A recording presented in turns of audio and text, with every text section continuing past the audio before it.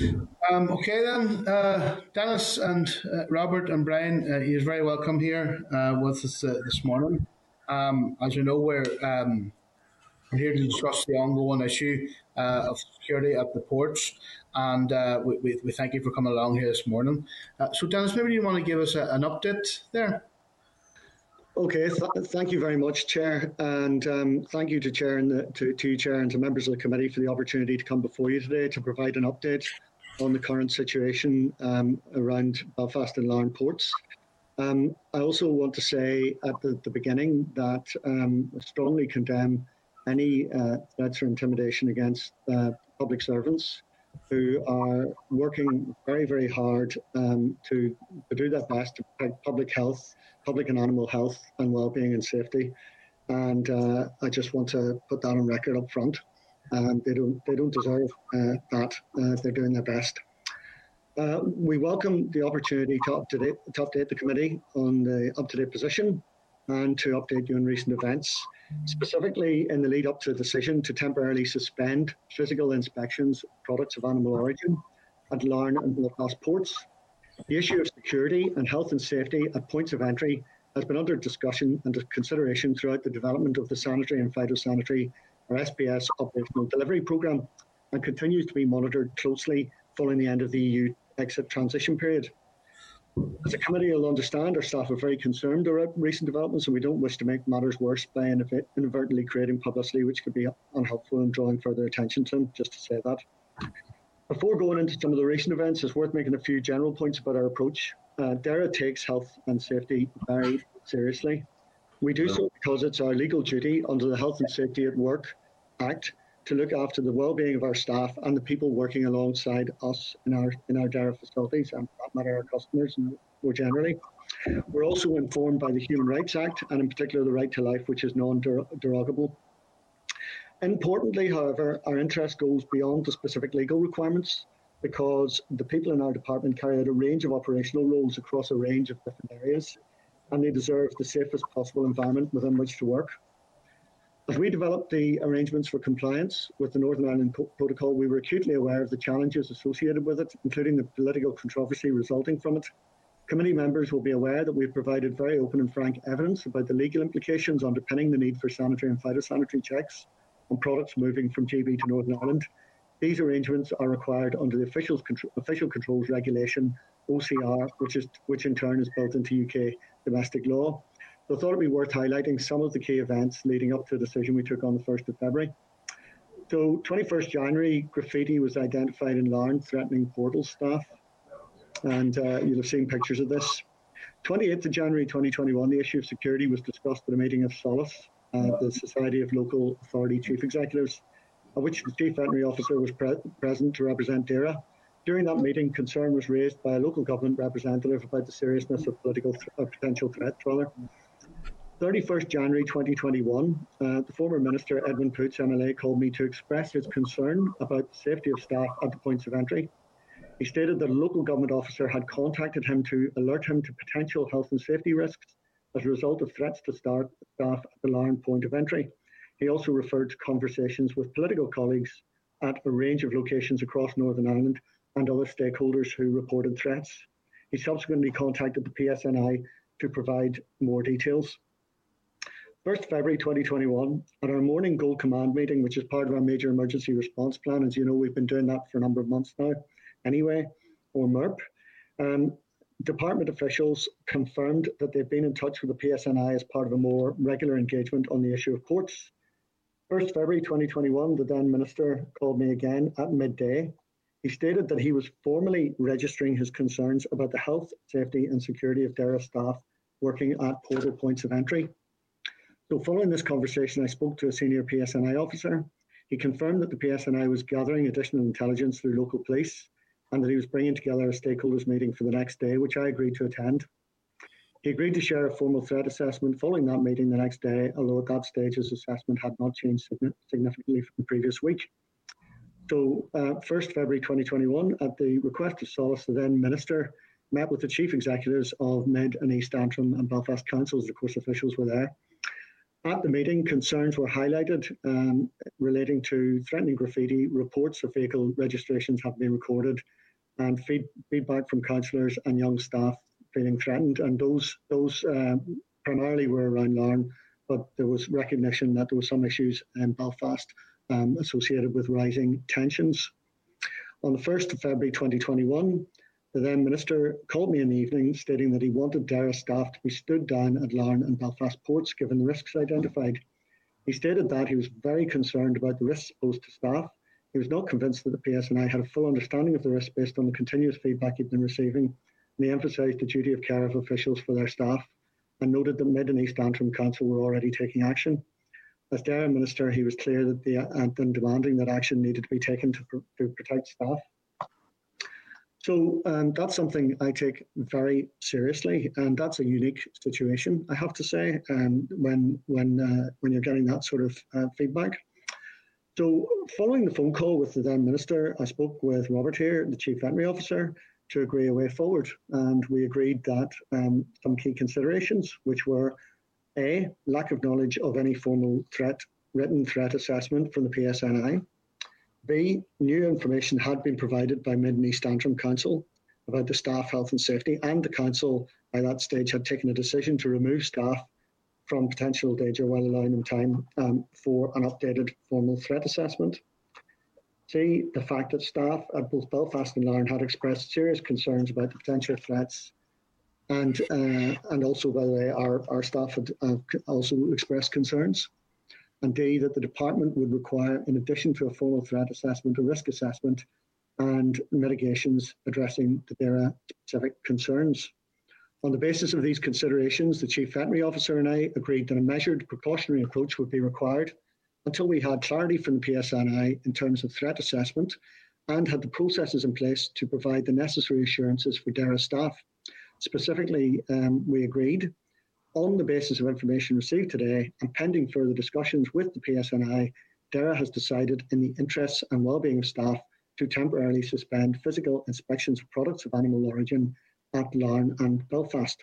The situation will be kept under review, and in the meantime, full documentary checks will continue to be carried out as usual. During a subsequent telephone call, I confirmed with the Minister, the then Minister, that he was content with this wording. He stated that he was. The next steps, there's a number of next steps we need to go through. We need a formal written threat assessment, and as of this morning, I still don't have that, but I'm waiting for that. And this will be forwarded by the PSNI, who've agreed to do this. We're undertaking a risk assessment ourselves, but that's obviously informed by the wider threat assessment and what's happening on the ground. 3, the above material will be considered to inform any operational decision taken.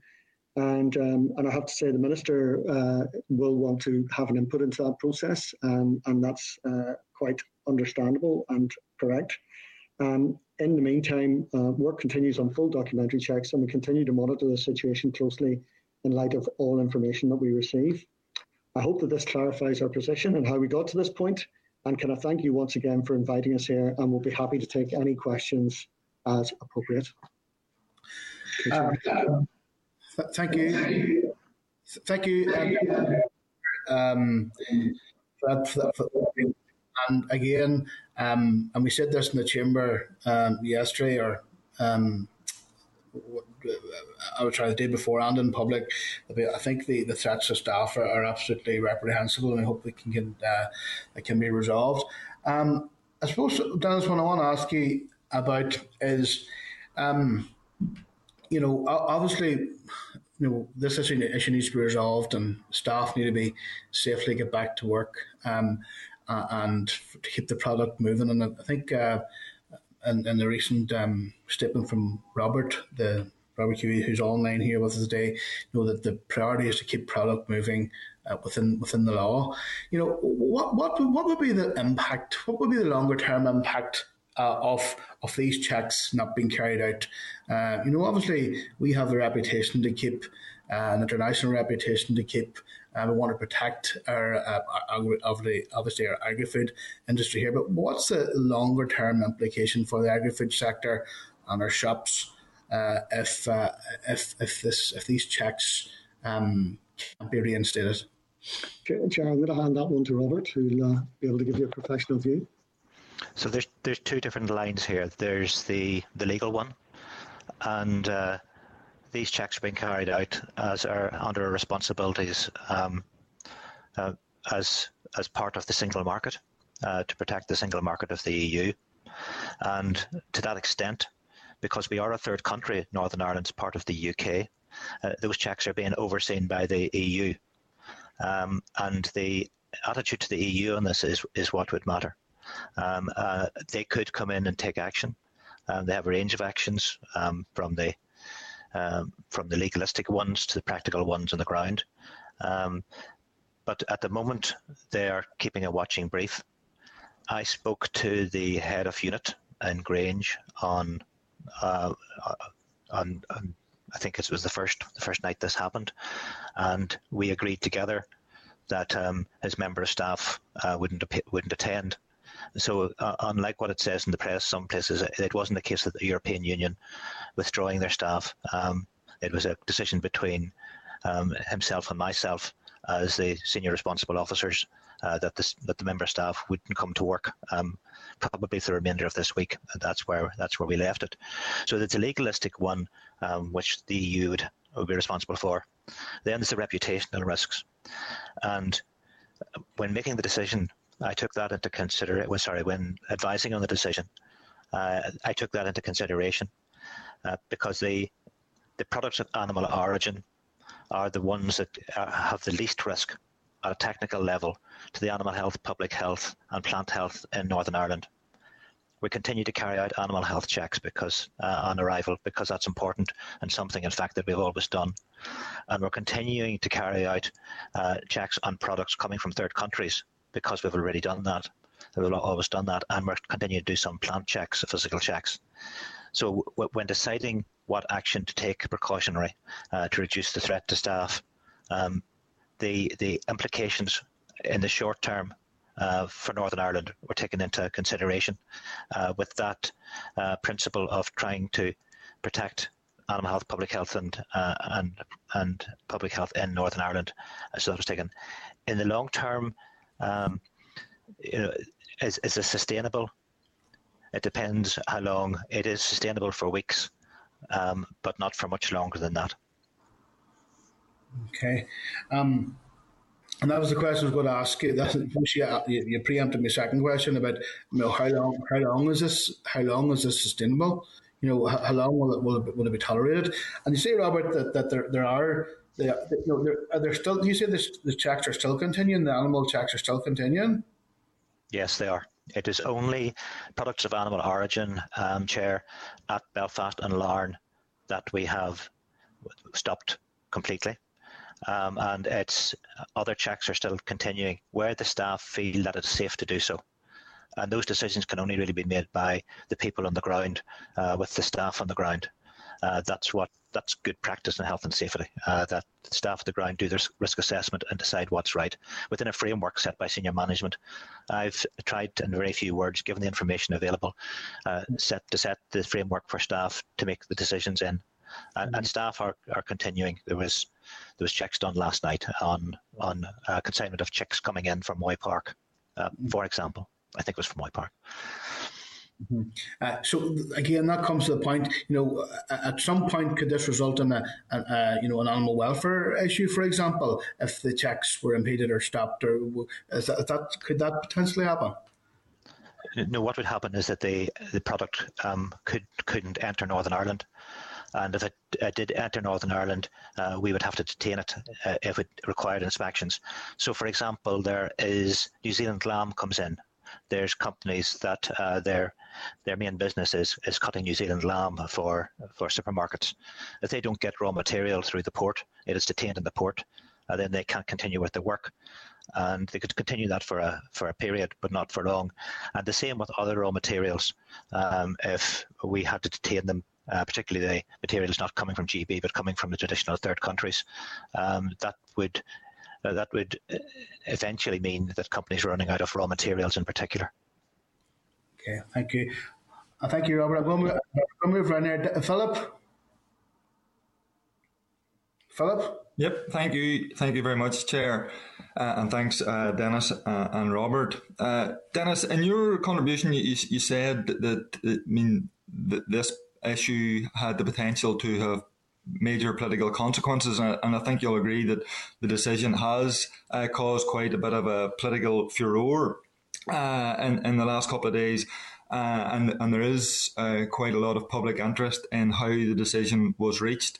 And can I just, like the Chair, predicate all my comments on the fact that nobody should be issuing threats to staff, and staff should be free to go about their work safely and feel safely, and would condemn any threats. I have to say, though, the more information I get over the last couple of days, Dennis, I begin to find myself scratching my head on this issue. I mean, you said, for example, and I hope I don't misquote you, that the Minister said to you he wasn't convinced the PSNI had an understanding of this issue. I find that statement quite remarkable, I have to say, given that the PSNI should certainly have a full understanding of the situation. So, I have a number of questions on all of this. I think the key question is on the timing. Why that particular day?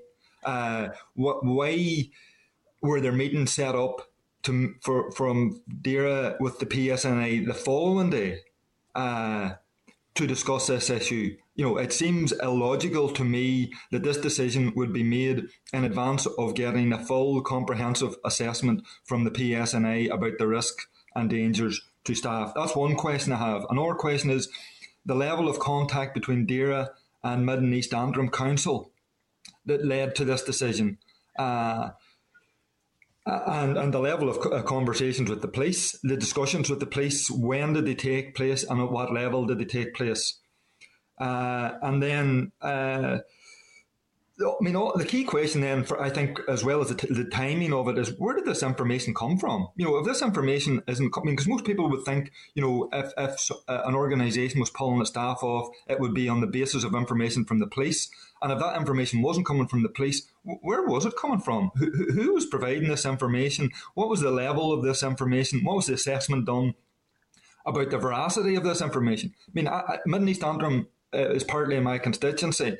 I have met with the police on a couple of occasions since this decision was taken, and they have said to me their assessment on the level of any threat hasn't changed since they gave it to the NI Affairs Committee. And that when I asked them what the threat was, they said it was graffiti and raising tensions on social media. That's what they said the level of threat was. When I asked them about some of the information that was provided, and this is all public, I'm not breaking any confidence by saying this. When I asked them about the assessments that were given at Mid and East Antrim Council, they said they had no evidence that any of that was taking place. So they had no evidence of number plates being taken. And they had said there was some talk about an anonymous threat. They dismissed that and said it wasn't credible.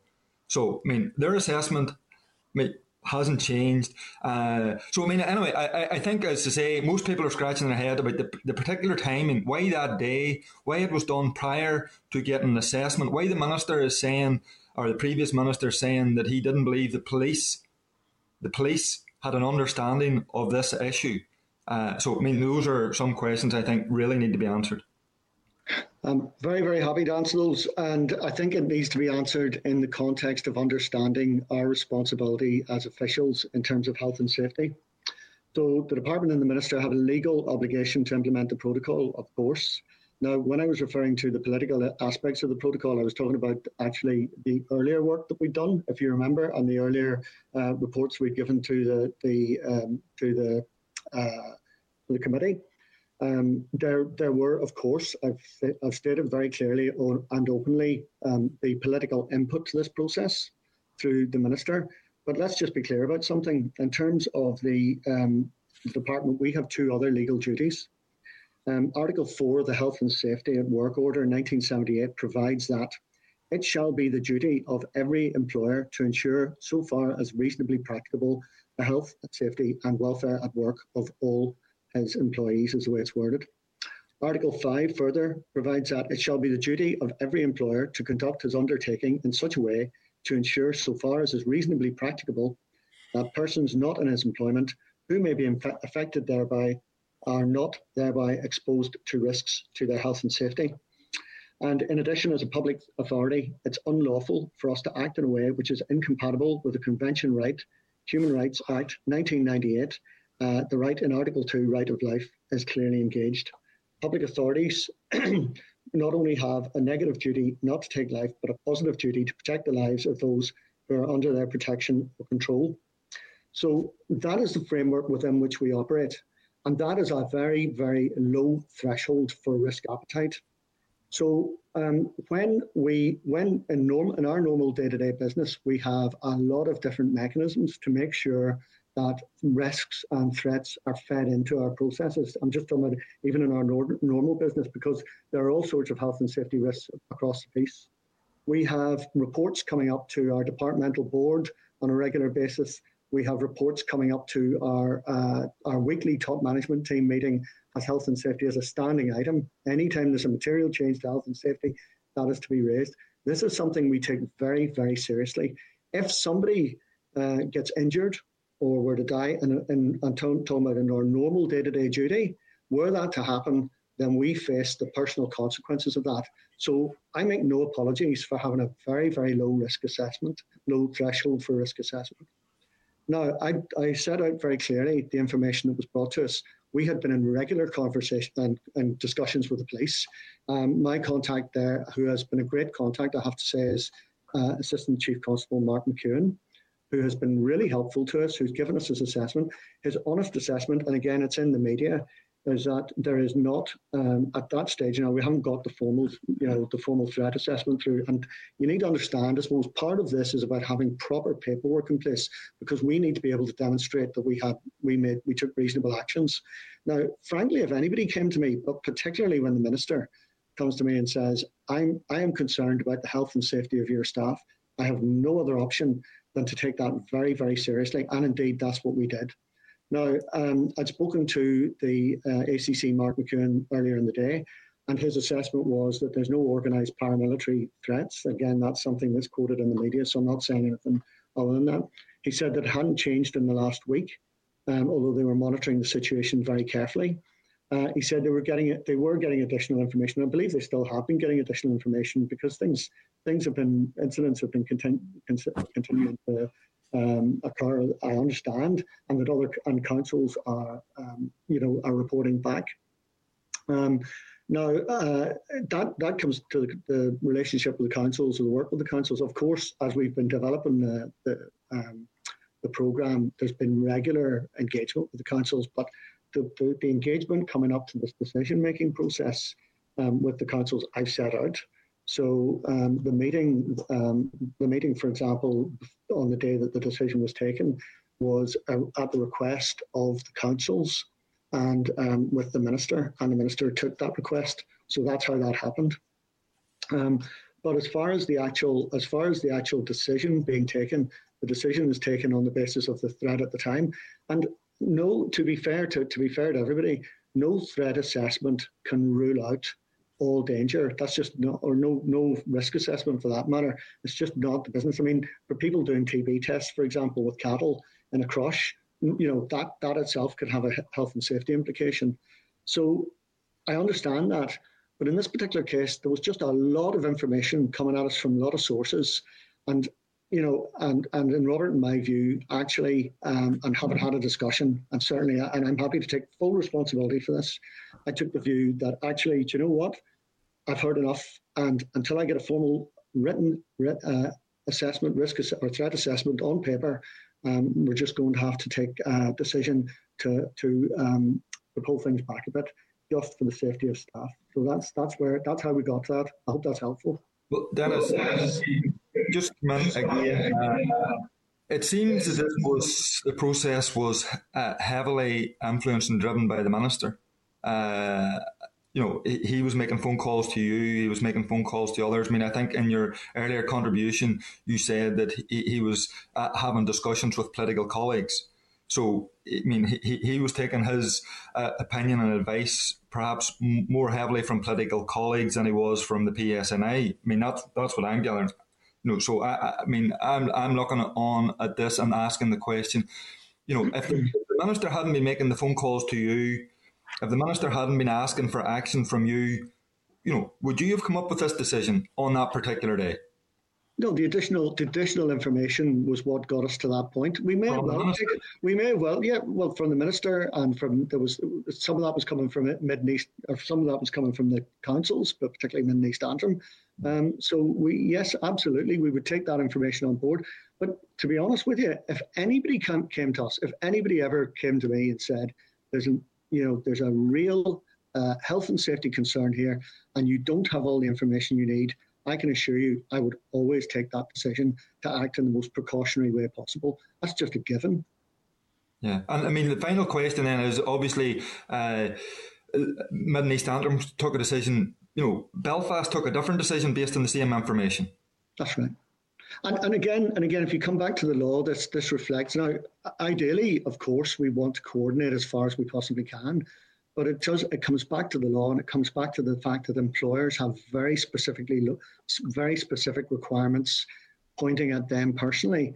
So there's something here about, the fact that, while we can coordinate, we have to take the decisions that are in the best interests of the health and safety and well-being of our staff, and we just have to do that. There's no question about that, and we have to do that individually if necessary. So there are some differences of approach between the three organisations. Again, you have to tailor things to the individual roles and responsibilities of the organisations as well, which differ. And we've tried to do that, and we've tried to do that appropriately. So look, again, in the fullness of time, we'll see how this develops. I think one of the other things that's worth saying is we will keep a very close eye on this, because we want to monitor the situation very closely and see how things change. Because as the police have pointed out, the other side of this is there are rising tensions, and there are situations where individuals or groups could act outside of paramilitary structures, and that's the concern. Making sure that we're just making sure that we're taking a reasonable approach in line with the legislation. Okay, give it up. Okay, I'm gonna bring in John Blair now, because John has to leave short at some stage for a wee while. John Blair, lost you, John. Hello, John. Okay, whilst John's reconnecting, I might go to Patsy Malone. Am I live there yet? Patsy, I got you here. Yes, Patsy. Chair, and thanks very much to Dennis and Robert and Brian there for their attendance this morning, just to talk about these issues. First of all, I'm sure with all of us, we would condemn any threats to staff, and indeed to our committee colleague there, Willie Irwin, who was in a similar position through the week. That goes without saying, and we have to do everything we can to protect people and to calm situations down, which is vitally important. Now, there's a number of things, just reassurances around security for staff, and I'm glad to hear that you're doing risk assessments, and that's of paramount importance to me, certainly, because there are there are real concerns and being expressed by families about the situation. But what I would like to do is take it to the next stage, and indeed the stage beyond that, and that is if there are any actual delays at the moment in the movement of goods or whatever those might be from Britain over here to the north, and are there any serious concerns being articulated to the department about potential for restriction of movements of those goods or materials over the next while? And then longer term, and this is a larger question than that, longer term businesses will be businesses, and ultimately this sort of behaviour by miscreants of some description or another, displacement of work away from the Port of Larne to other ports, either within the north or within the island of Ireland. So those are, I'm sure, matters that are bound to be running through your head, and I would like to hear just what your views are on all of those issues, please, just. With your agreement, maybe Robert could take some of the issues about the flow of trade first to begin with. Okay, so at the moment and in the short term, I have no concern about the flow of goods. We're continuing to do 100% documentary checks as required by legislation. We're doing identity checks to the extent that we can, and we're doing physical checks on some products. So at the moment, the products are continuing to flow, and that isn't giving me concern. If it was to extend to other products, if this was to go on for any length of time, the EU would have to take some action in order to, as they would see it, to protect the single market. So, it's a balance that I'm in at the moment. It's done on the basis of a risk assessment and not a health and safety risk assessment.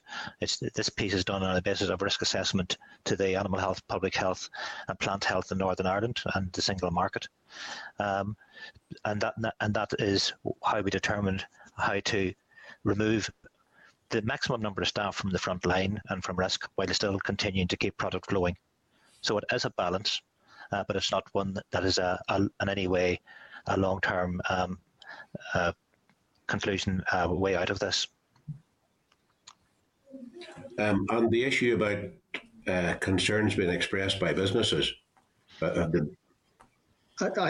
not aware of any as yet, but maybe Robert, I don't know if you're hearing any concerns. No, I was surmising early on about it would be raw materials, particularly those coming from the traditional third countries, that if we were to stop doing those checks, so those are the ones we're prioritising and trying to maintain.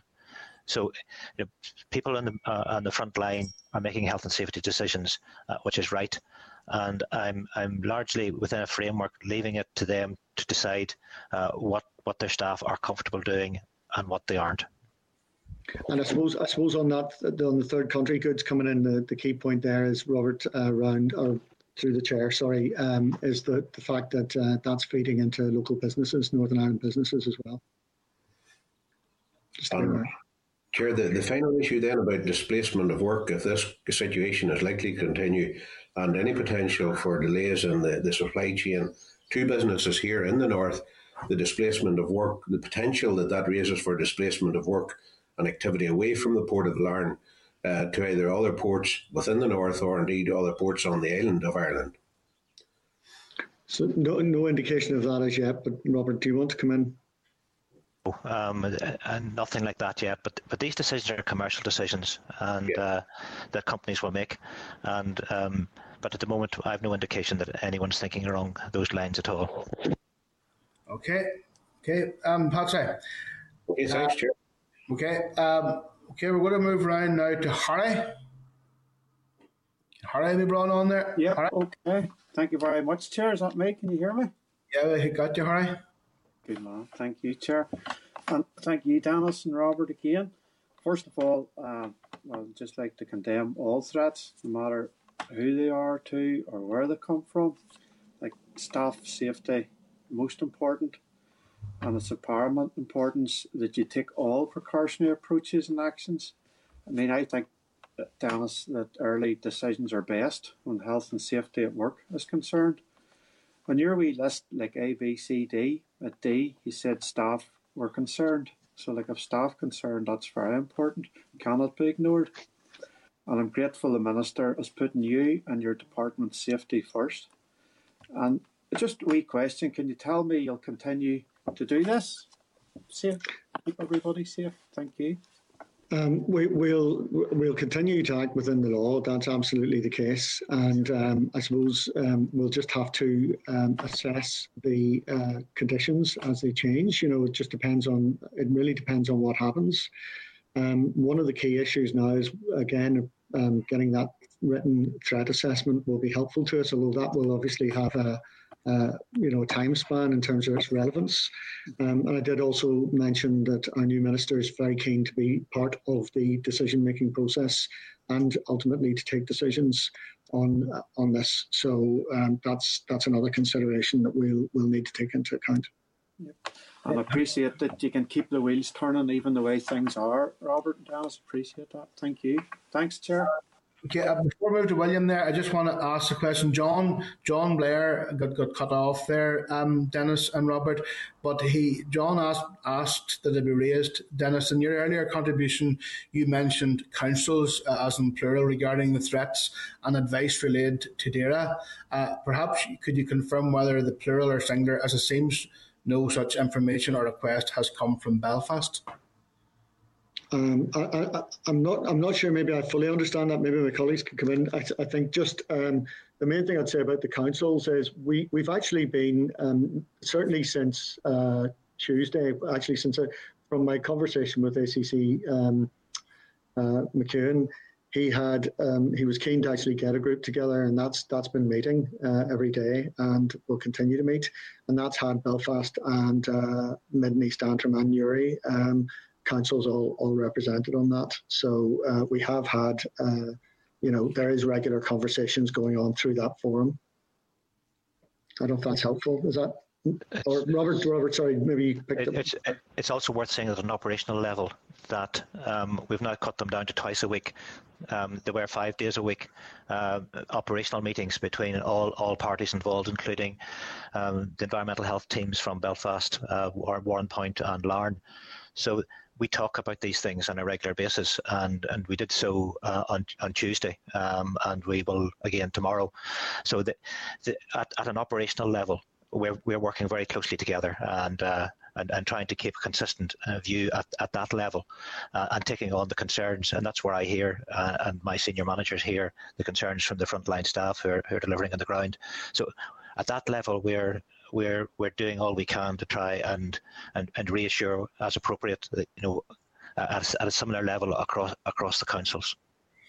Just Chair, to clarify, just to make sure, that's in addition to the meetings that I referred to with the police. So just in case you think, so it's in addition to. Yeah. Okay, thank you. William? Okay. Can you hear me? Okay. First of all, can I also say that threats to staff are unacceptable in any democracy and condemn that outrightly. But I can understand the situation where there are dangers to staff. I think staff's safety is paramount, and I think when one became aware, I'm told Harbour Police first of all became aware of vehicle numbers being taken. So I think that is the case. Isn't that the case? That Harbour staff were the first ones to notice that vehicle. Harbour Police were the first to notice that vehicle numbers had been taken. I can't.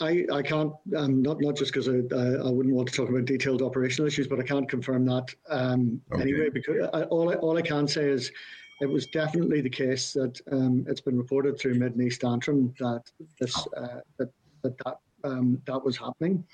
And I can say the police have expressed a slightly different view about it, but I think everybody agrees that it was reported.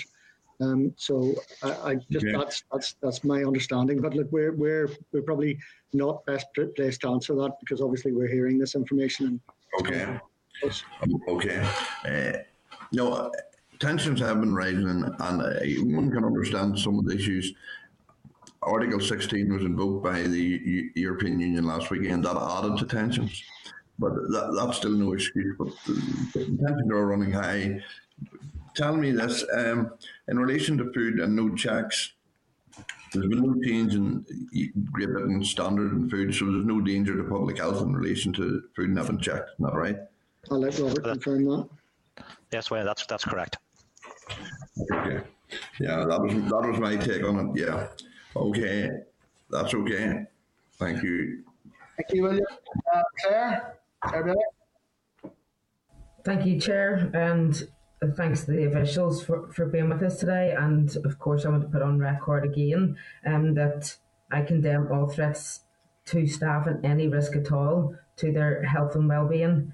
So we're hearing from you this morning then that that this began with graffiti appearing. The car registration number plates were being recorded, and that there seemed to be growing tensions that we're hearing from the police on social media as well. And collectively then this has led to staff feeling threatened. So have officials, have any of you or the minister, the previous or current, ever made a report to the police about these suspicious activities at either of the ports since Christmas? Well, we have anything that would come up, any activity that would come up, that would personally come to us, and we would report it to the police. But the sort of issues you've been talking about have been reported to the police by other people, but we've been in constant communication with the police. So to be fair, it's coming through probably different sources. So if we hear something, we'll be saying that at those meetings. But we may not be able to verify it. And clearly, when I mentioned the former minister earlier, former minister had spoken to the police and told me that he had given all of the information to the police. Okay, but there's been so it's been an ongoing conversation with the police. Yes.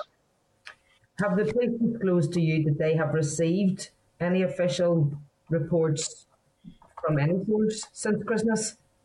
They have been receiving various information, and to be fair, they've also been keeping a very close eye on the ground as well.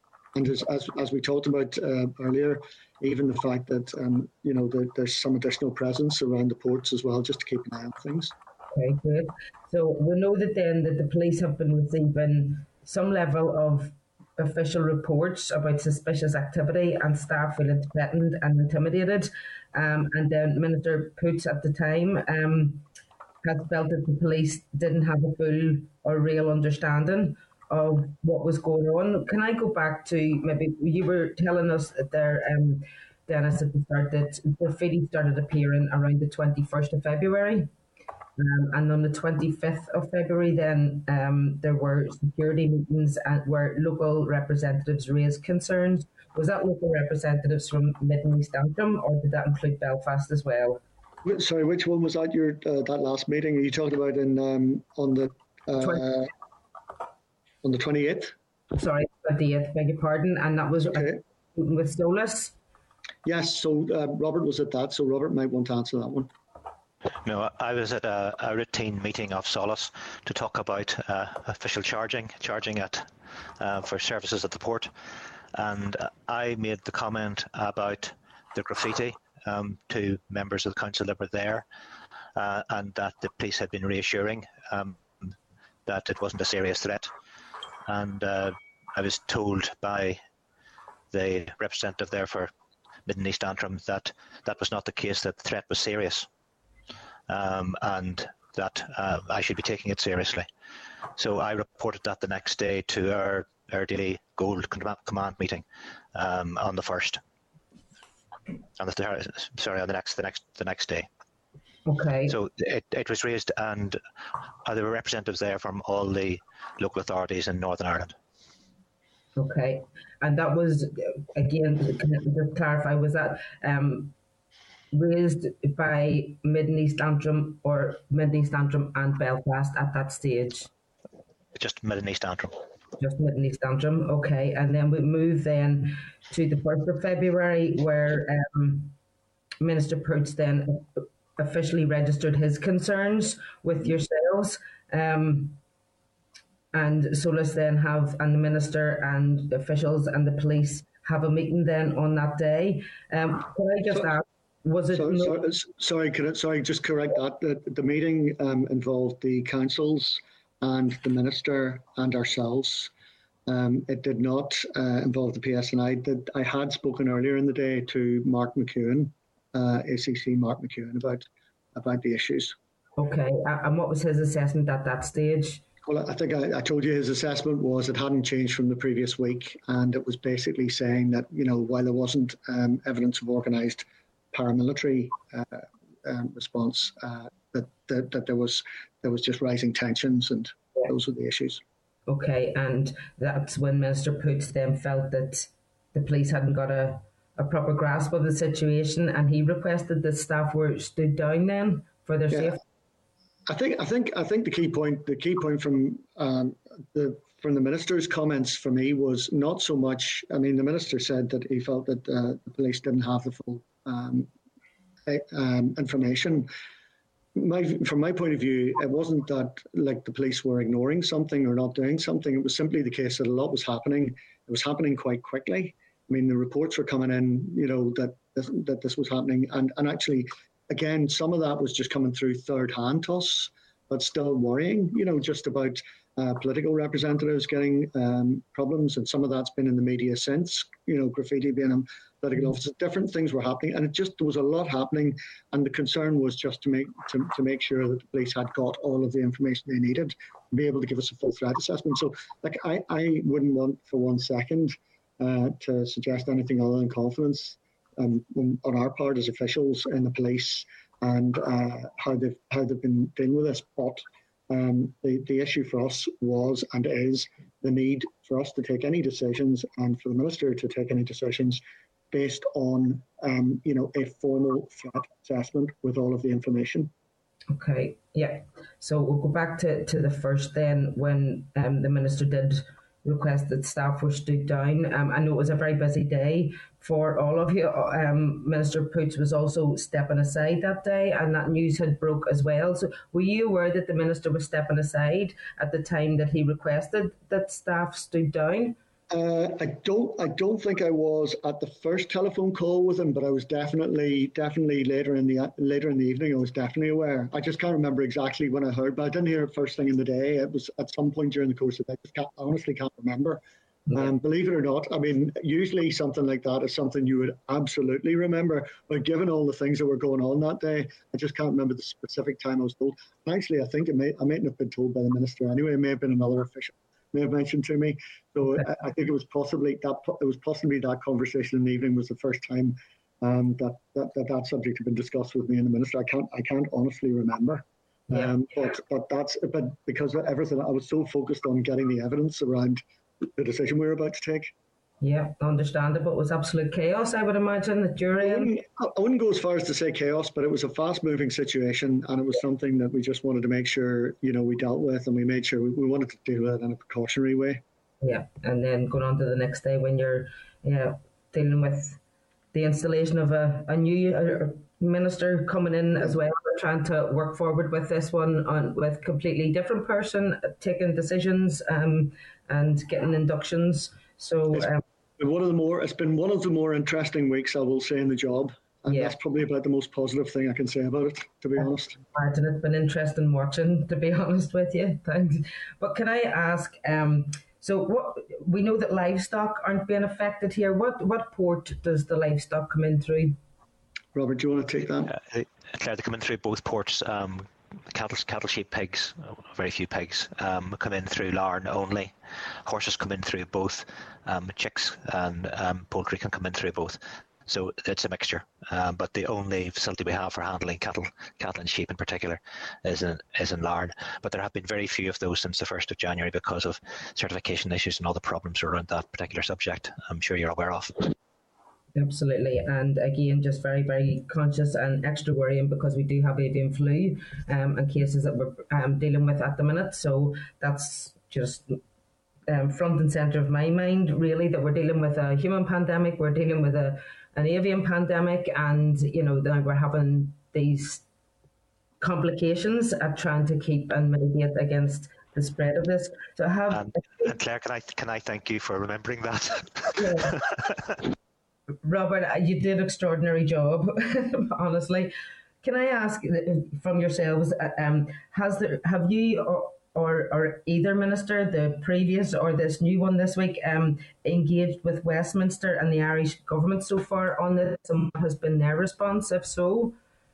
No. Honestly speaking, we haven't. Not that I'm aware of. A lot of the and actually, I'm kind of wary about that. I'm not worried about talking to my colleagues in any of the administrations. We do that very, very regularly. But this week, as you can understand, and we're only in Thursday, and a lot of this has happened in the last 2 days.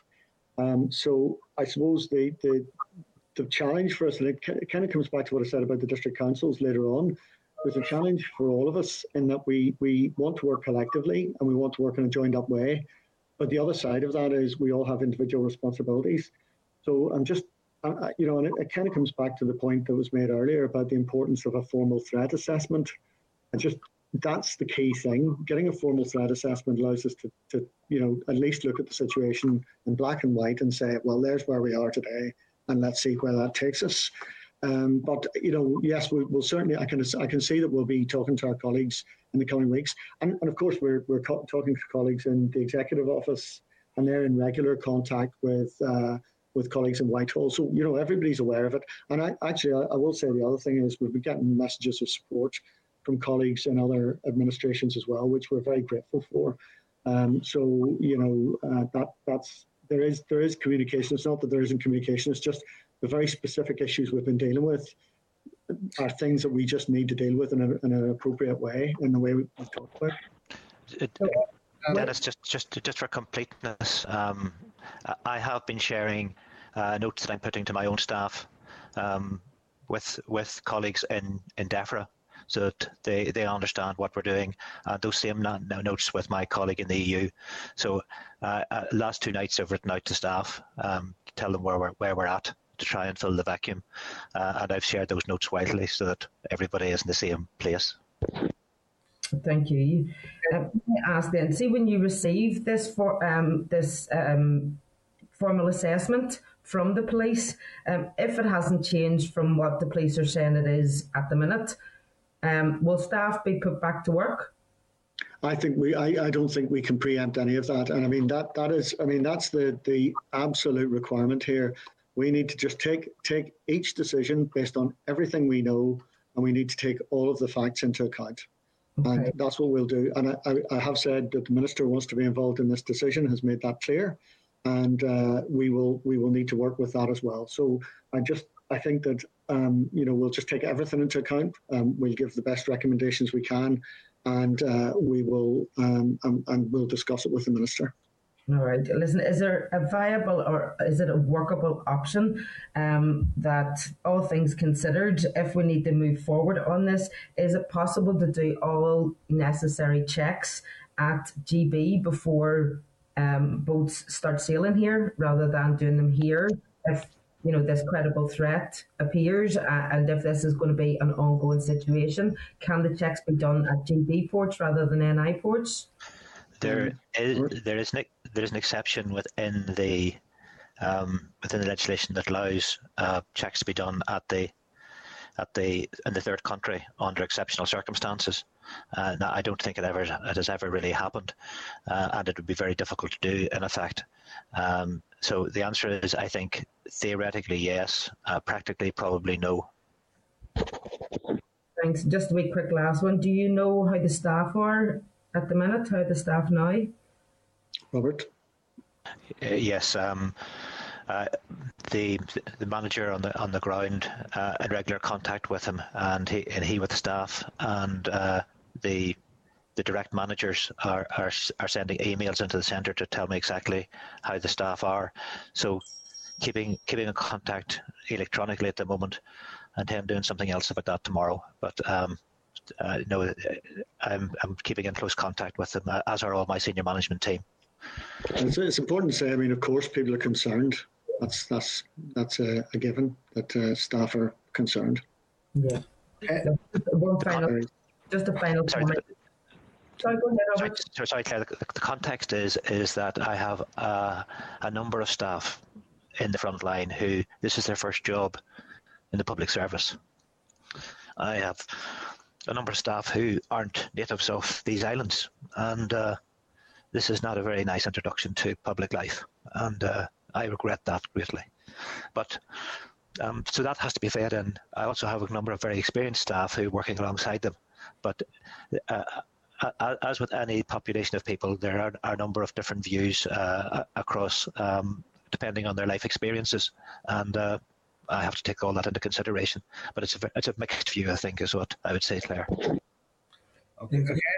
A final comment, if I may, Chair. Just I'm listening to what Robert was saying there about exceptional circumstances. If checks need to be done at GB, I don't think that there could be any more exceptional circumstances when we're dealing with a COVID pandemic, when we're dealing with avian flu, and when we're dealing with the whole transition and the chaos that has been generated as well. So I just want to put that on record. Thank you. Thank you. Okay, thank you, Claire. Rosemary?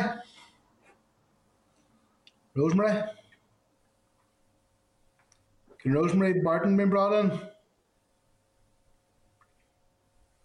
think we might have lost her. No, Rosemary, have you here? Yeah. Yes, Rosemary, go ahead. Um, Thank you very much for the opportunity. Can I just say I also condemn all threats to staff, and I think perhaps you were in an invidious position, Dennis and Robert, in relation to the decisions you made, and I know staff come number one with you, and I condemn everything that has happened. Just also, what I would say is. You talked about animals still coming across. How many animals are roughly coming across at the moment? Rosemary, it would be a guess. I'll write you a note. It's the safest thing to do. I can give you figures. We Right. obviously we have the exact figures. I'd rather do that than guess. Yeah, and would some of these animals then have been in maybe you don't know, Robert, but would some of these animals have been in isolation across in Great Britain for this past couple of months or so? No, I wouldn't have thought so. They'll have isolation. There will be standstills. So yes, there will have been some isolation going on, but it's mainly about once a journey starts to make sure that it continues and that there isn't hold-ups along the way, and that's what we're trying to do, as well as particularly the day-old chicks that are coming in, making sure they're important genetic stock usually, and it's important that they move and that there are no hold-ups because they're very fragile little things. No, it's just I'm thinking of the welfare of the animals and the welfare of the chicks also, in relation to that, and in relation to avian flu, you feel everything is safe in relation to protecting us here in Northern Ireland against it with the birds. Yes. This is almost business as usual now. The protection and surveillance zones that are around the outbreaks in GB, the most recent one being in Anglesey, actually, protect us from these imports. So the systems are in place to make sure that we're keeping the poultry health in Northern Ireland as high as we possibly can. Okay. Thank you very much. Thank you. Morris, ring Morris in. Yeah. Morris, go for it. Hear me, Chair, all right? Yes, Morris. Connections are not good this morning, but however, Chairman, I would join with yourself and the rest of the committee condemning threats or threats of violence, no matter where they come from or no matter who they're made to. I mean, I've worked through the trouble since 1969 and witnessed threats, and the outcome of threats and violence, it wasn't nice. But, Chair, any threat, veiled or otherwise, must be taken seriously. And I think the safety of staff is paramount in any decisions, and I would send best wishes and support to the staff who are living and working under this threat, whatever the level of threat turns out to be. But, Chair, I was speaking to a local businessman this morning who posts regularly to the mainland and receives raw material from the mainland in return. The bureaucracy required in extra paperwork takes him roughly 20 minutes per parcel going out. His suppliers are having the same problem, extra work and extra expense, which is just one of the many problems thrown up by the protocol. Can anybody give us an overview of the extra paperwork required, say, for sending animals to the mainland and the paperwork required to bring animals back from GB to Northern Ireland? Could any of the officials give us an overview of the actual amount of extra work needed and extra expense needed to keep this protocol up and running? Maybe Robert might be, if are you happy enough to take that one, Robert? So, animals, it's the usual rules, Northern Ireland to GB, very much as was before the 1st of January. Animals coming this way are subject to an export health certificate, the conditions of which are new and some of which are onerous and some of which are impossible. So that's the difficulty. And within each export health certificate, there is specific requirements, animal health requirements. And the certificates we're using at the moment are model health certificates, so they cover all sorts of things that cause no risk. And what I'd really like to do is to get an opportunity to negotiate on those animal health certificates to try and make these movements more streamlined. So the answer is that there is additional paperwork. In some cases, particularly in horses, non-registered horses, there's additional blood sampling to be done before the animals can come over, and then there's the expense of the transporting. So there is considerable, running into hundreds of pounds. and some of it, from animal health terms, isn't strictly needed. So those are the things that we need to try over the next days, weeks, and months to try and streamline and make more appropriate to the risk that actually exists. And Robert, thank you very much for that answer. But is that necessary checks? Are they per animal or per batch of animals? Say if you had a batch of 6 animals coming across, does the certificate cover the 6, or does it have to be individually? No, the certificate will cover so obviously the test will cover each individual animal, but the certificate will cover the batch. Batch is a good word for it. Yeah. So if you're bringing over sheep, obviously it's a certificate for the 200 sheep or whatever you're putting in the lorry. Thanks very much for that, Robert. Thank you. Okay, William, you're back in there. Right, Morris. William, you're looking back in there again. Very much, Mr. Chairman. In relation to the issue of the protocol, in relation to a growing number of businesses in the UK that are now deciding not to trade and not to send product to Northern Ireland, how do we deal with that situation? Well, there's a number of new requirements, and the SPS checks are only one of them. And actually, I think a good deal of the burden lies on the HMRC side of issues, and those two are causing. But from an exporter point of view, it's a total burden of additional administration that is causing the trouble. So it has to be dealt with in a whole. I'm of course most interested in the SPS checks and what can be done there.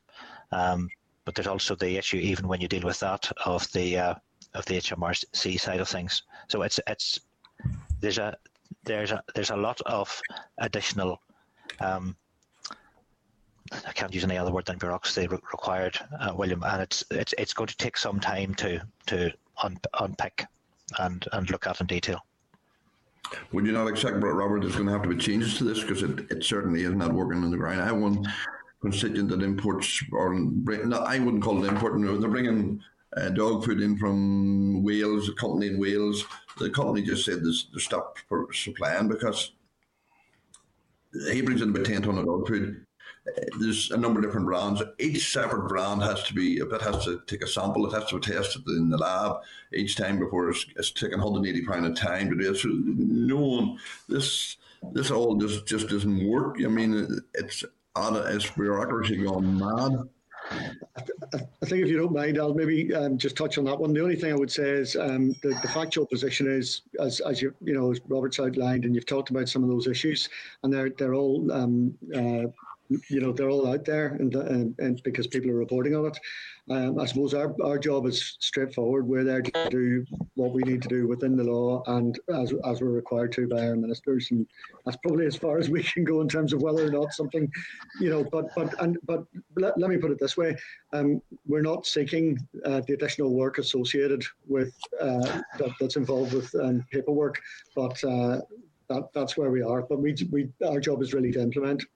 Oh, I fully understand that, and I have every sympathy with the problems that you face. But obviously, there's going to have to be changes, because in my view, it is not working. I mean, there will definitely be, as there are political discussions going on today, and certainly I'm reading about them in the paper. So there will be political considerations about all of this, I've no doubt. Okay, thank you. Right, I'm going to let Claire in for a brief question here, because I'm conscious that we have other stuff on the agenda here.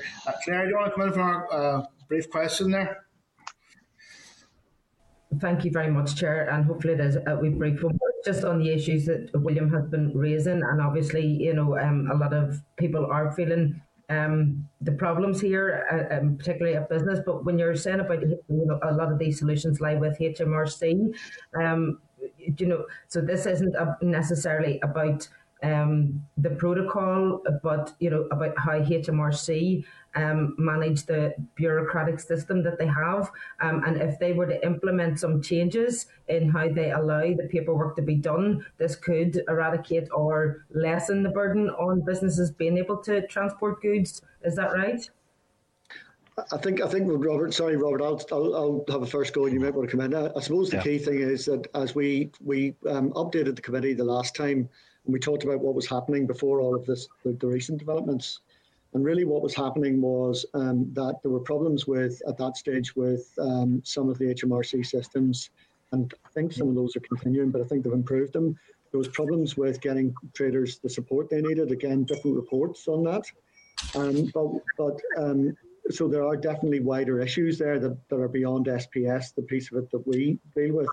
But I think, as Robert was saying, there's undoubtedly, part of the challenge for us has been making it as easy as possible for people. But certainly in the early days, we were having to do the paperwork ourselves to assist people.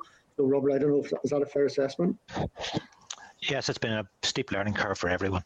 And I think particularly for traders to get their head around the complexities of all this. And it's very much across the piece been a training exercise. But I am coming under pressure every week. I meet with the Commission, and every week I'm coming under pressure to increase my levels of compliance.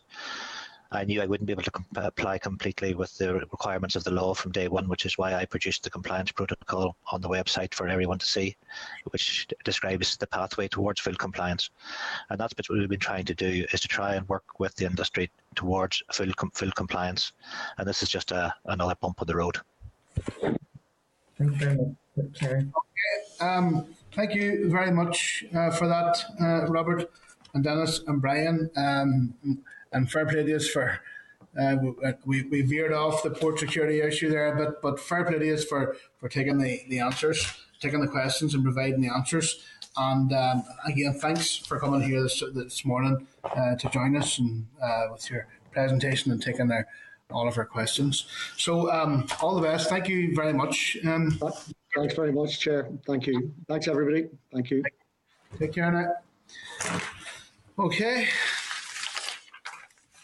Okay, members, we're going to just move on now with the remainder of our meeting. Again, we know we're broadcast live. We're an open session. I want to advise members of the committee will be recorded and broadcast throughout Parliament buildings now that we're online, right? So at today's meeting, we'll have an oral briefing from the Department on the implications of EU exit for the local fishing fleet, an oral briefing on the budget 21-22, a written briefing on CFP EU exit regulations, and a written briefing on the consultation proposed fees and charges for the UK ETS. So the next item is item 3 in the agenda, is Chairperson's business. There goes my thing. Am I still online there, yeah? Yes, you're still online. Yeah, thank you. Okay. There were several briefing papers from the department which arrived too late for inclusion in the main committee pack, and the budget paper never arrived.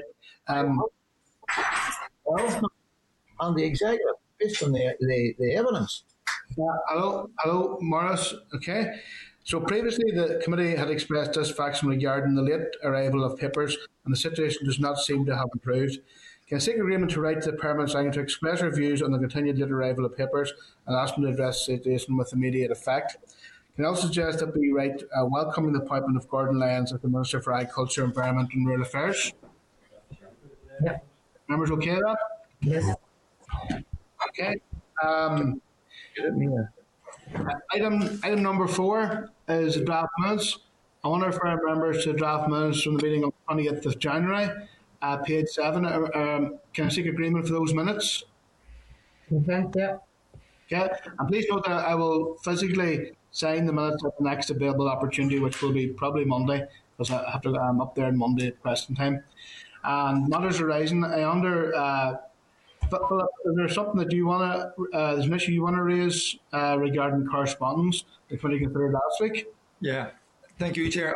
We had correspondence last week from the climate change business in the community group, and we had directed them to seek funding from, right to the department and the Department of Economy seeking funding. I mean, can I suggest that this committee actually also writes to the department supporting, both departments supporting their request for funding? I mean, basically this group meets with businesses and, brings about changes or suggests changes or works with businesses to produce climate change actions, and the work that they're doing is very, very useful. And I think it would be good, given, particularly given that there's a pot of money there, that they should be given funds. So I would urge the committee to support us writing in support of the request, and also that whenever we come to discussing the issue of climate change and we're calling groups to give evidence, that we also call them as one of those groups. Members okay with that? Yes, fully support that. And just add that, Chair, that just in the interest of transparency and clarity, I also met with business in the community last week and learned about the work that they do, and fully support suggestions by Philip there. Good. Okay. Item 6 on your agenda is agenda is an oral evidence, departmental oral evidence, implication of EU exit for the local fishing fleet. I want to refer members to the memo from the clerk at page 9 and papers from the department at page 15 of the table papers. These papers were received too late to be included in the main pack. There's also been a reply from Victoria Prentice MP to the committee letter on the apportionment of additional quota, and that can be found at page 20 of the table papers. I want to welcome at this juncture by Starleaf, Owen Little, Director of Marine and Fisheries, Paddy Campbell, Head of Sea Fisheries Policy and Grants, Kieran Cunningham, Acting Head of Marine and Fisheries Transition Team. I'd like to invite Owen, Paddy and Kieran to commence the briefing, and then members will obviously ask questions after. Okay?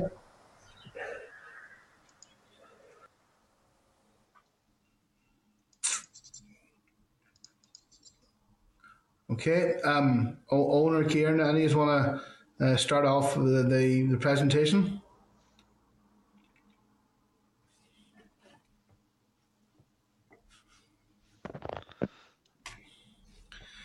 Not sure everyone can hear you. Can you hear me? Is Kieran here?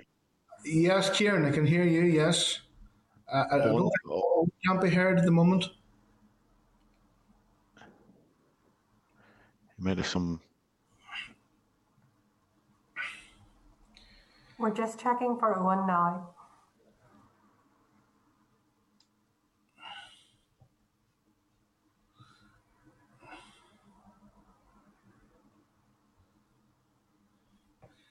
Owen?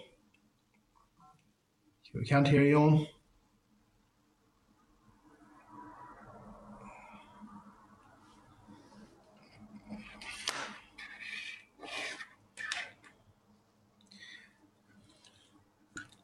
Is Kieran able to start? Kieran, can you make a start?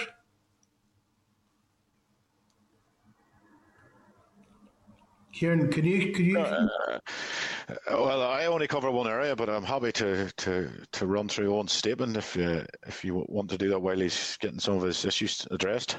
Yeah, whatever, yeah. Okay, good morning, and thank you, Mr. Chairman, for the opportunity to provide an update to the committee on fisheries and EU exit issues. First of all, I'd like to apologise for the absence of my colleague Paddy Campbell there, who you just mentioned, but he is busy actually undertaking work to do with what they call the UK coastal state negotiations this morning, which have been scheduled at very short notice. Paddy is actually our lead official on these negotiations, and that are taking place this week.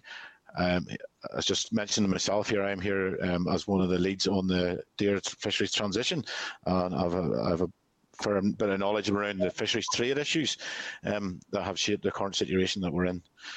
As well as the opening statement on fisheries and EU exit, have also been asked to provide an oral update query on last week's committee meeting relating to the COVID financial assistance scheme, which was looking at offering to sea fishermen and specifically the percentage of EU funding, and I will cover this in the end of my statement. It is an understatement to say that the last 5 or so weeks since the finalisation of the Trade and Cooperation Agreement, including the fisheries element, have been frantic. The recent media attention to fisheries matters is a testament to the complexity and variety of issues that with potential of the effect of fishing fleets and connected supply chain sectors. A lot of effort has been put in by officials in the immediate aftermath of the 24th of December agreement to ensure that the Northern Ireland fishing fleet was able to operate namely licensing and access to the 12 to 200 nautical mile and the Irish 0 to 6 nautical mile zone. Although there are many challenges still to be addressed, the foundations laid in the previous couple of years through preparation, collaboration and engagement with the department, industry and other stakeholders has contributed greatly to working through the difficult period immediately after the transition date. The written briefing provided covers a range of issues, some of which we have had some success in resolving, some where we are still intensively engaging with the UK government officials and others to find a resolution, and some where we await clarity. I will not go through each of them now, as the briefing provides a good start for the point for discussion and questions of particular interest to the committee. As well as the core fisheries issues mentioned in the written briefing, there has also been extensive work by colleagues to address other related issues, such as within the line of import of live ornamental fish, where we have seen a recent success proving that new procedures, on which I am content to provide an update on if you feel it will be useful. I'm also aware of the live bivalve mollusks issue on shellfish topics that have attracted significant media interest in the recent days, especially in GB. And again, I'm happy to brief the committee in terms of the Northern Ireland situation on that issue. Two areas of particular concern for Northern Ireland fishing fleet are that the mechanism for allowing additional quota secured in the December agreement and the access to the Irish 6 to 12 nautical mile zone. I note that the quota issue was a key discussion topic at the industry's briefing on the committee a couple of weeks ago, where the industry assertively put their position across. Both these issues are a high priority for the department at this time.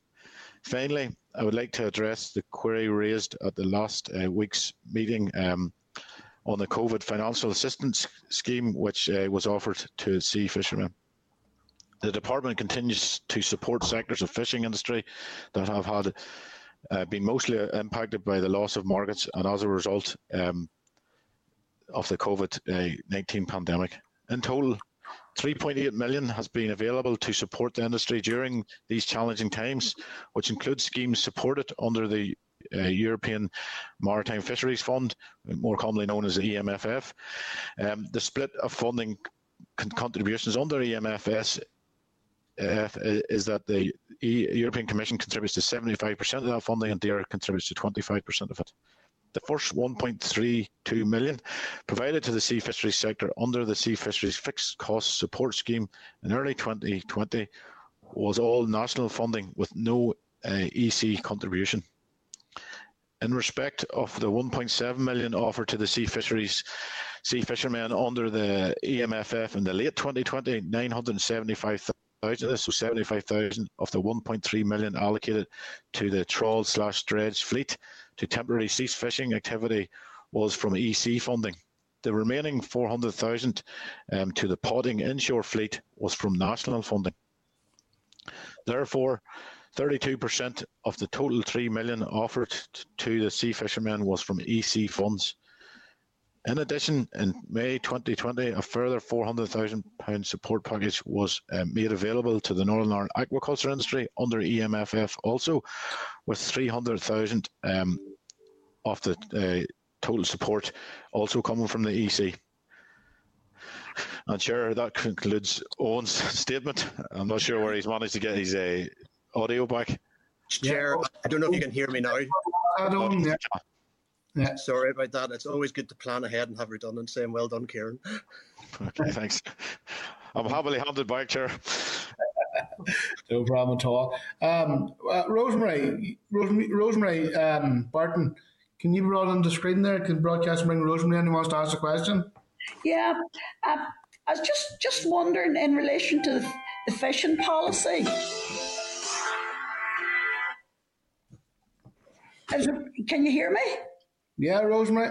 Yeah. Well, I was just wondering in relation to the fishing policy, is there any impact from the protocol on this regulation?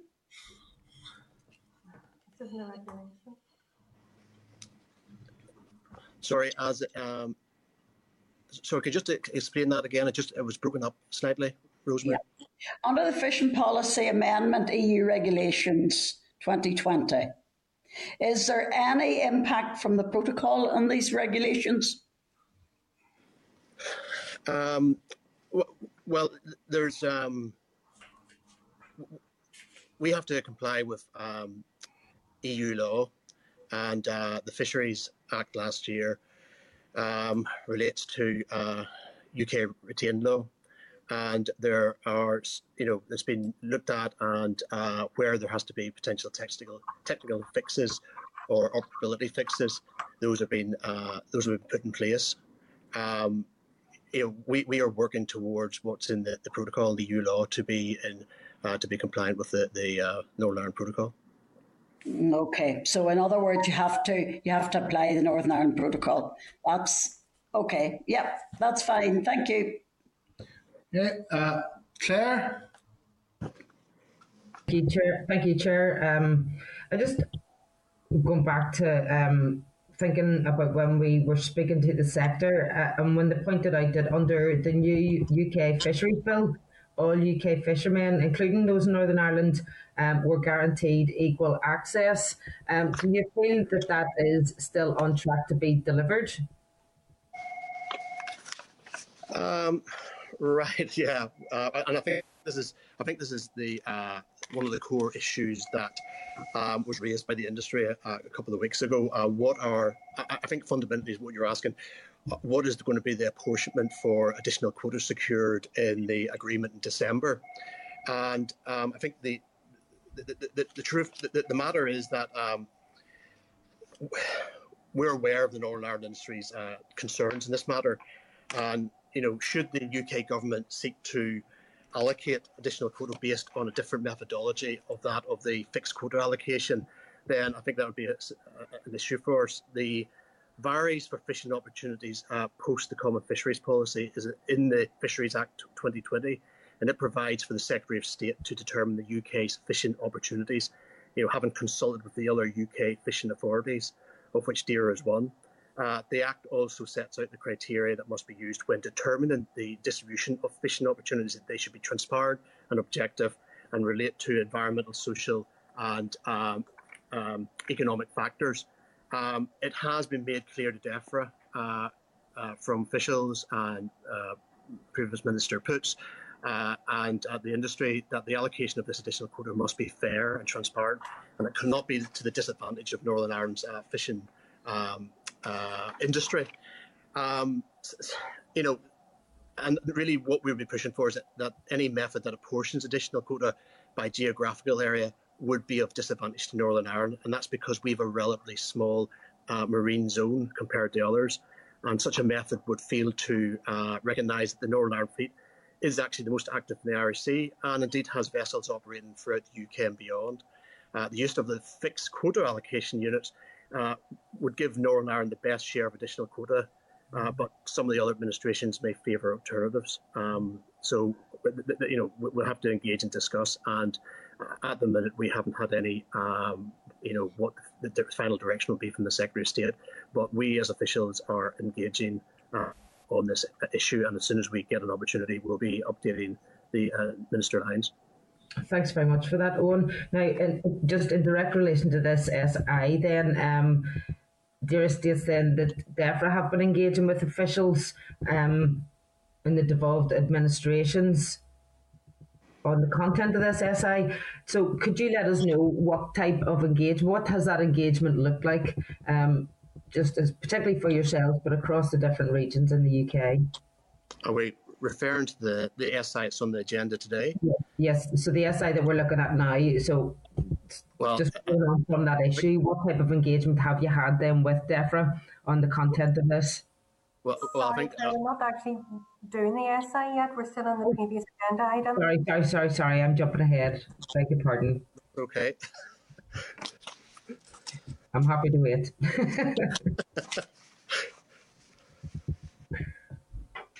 Okay, Claire, I'm bringing in Harry next.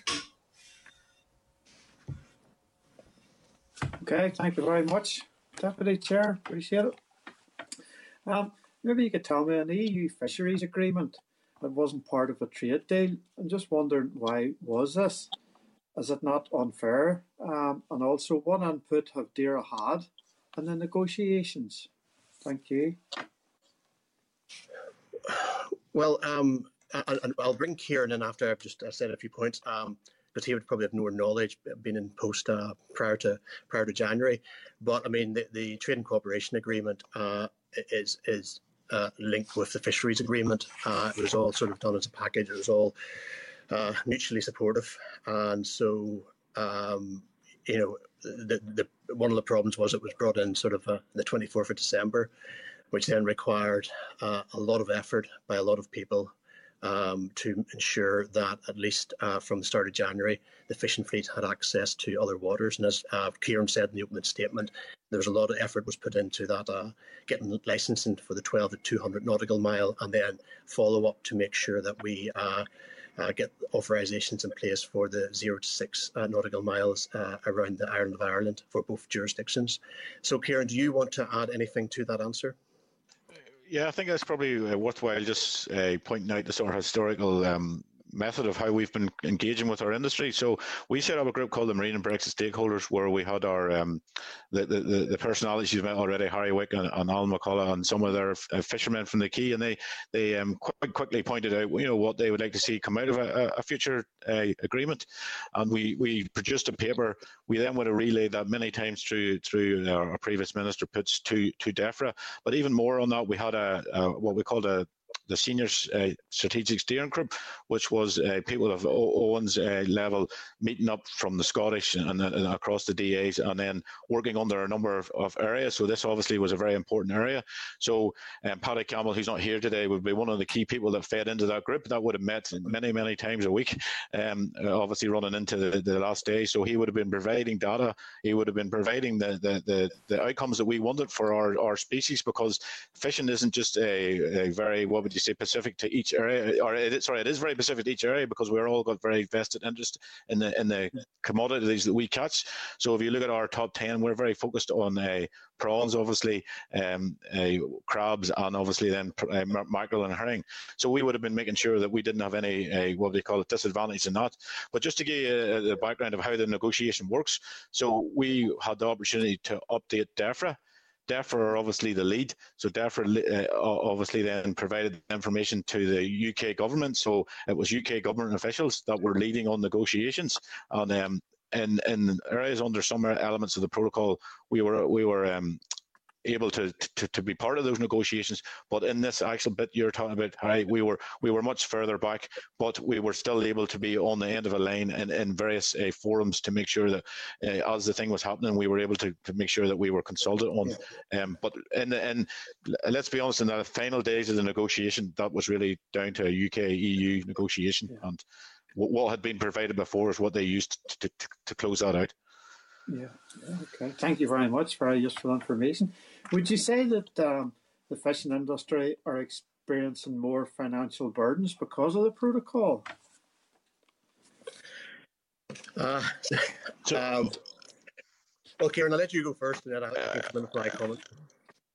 So if I was to maybe take on the trade, thankfully, because of some early sort of understanding of the protocol, we did many sort of webinars with our industry to tell them, how they could sort of utilise the understanding of it. So, for instance, some of the difficulties that are happening in our GB are not as prevalent here, because there's no barriers between exporting from Northern Ireland to mainland Europe, and that includes going across the land bridge. But as I say, that was by providing them understandings of what they needed to do in terms of, basically, they needed to ensure that they did business as usual.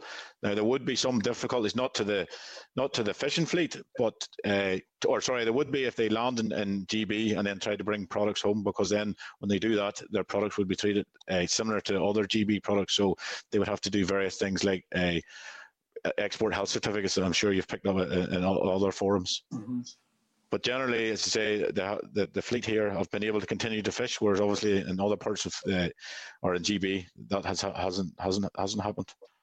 Okay. Yeah. Okay. Thank you very much. Thank you, Deputy Chair. Thank you. All right, William. Vessels, Northern Ireland vessels, fishing vessels, been able to land their catch in some of the trading ports that were designated down south. Has that been resolved? Seemingly it was an issue. Seems strange that while seafood can be traded freely on land. There is a problem with some of these ports in the Irish Republic. What's the current state of play? Has that been resolved yet?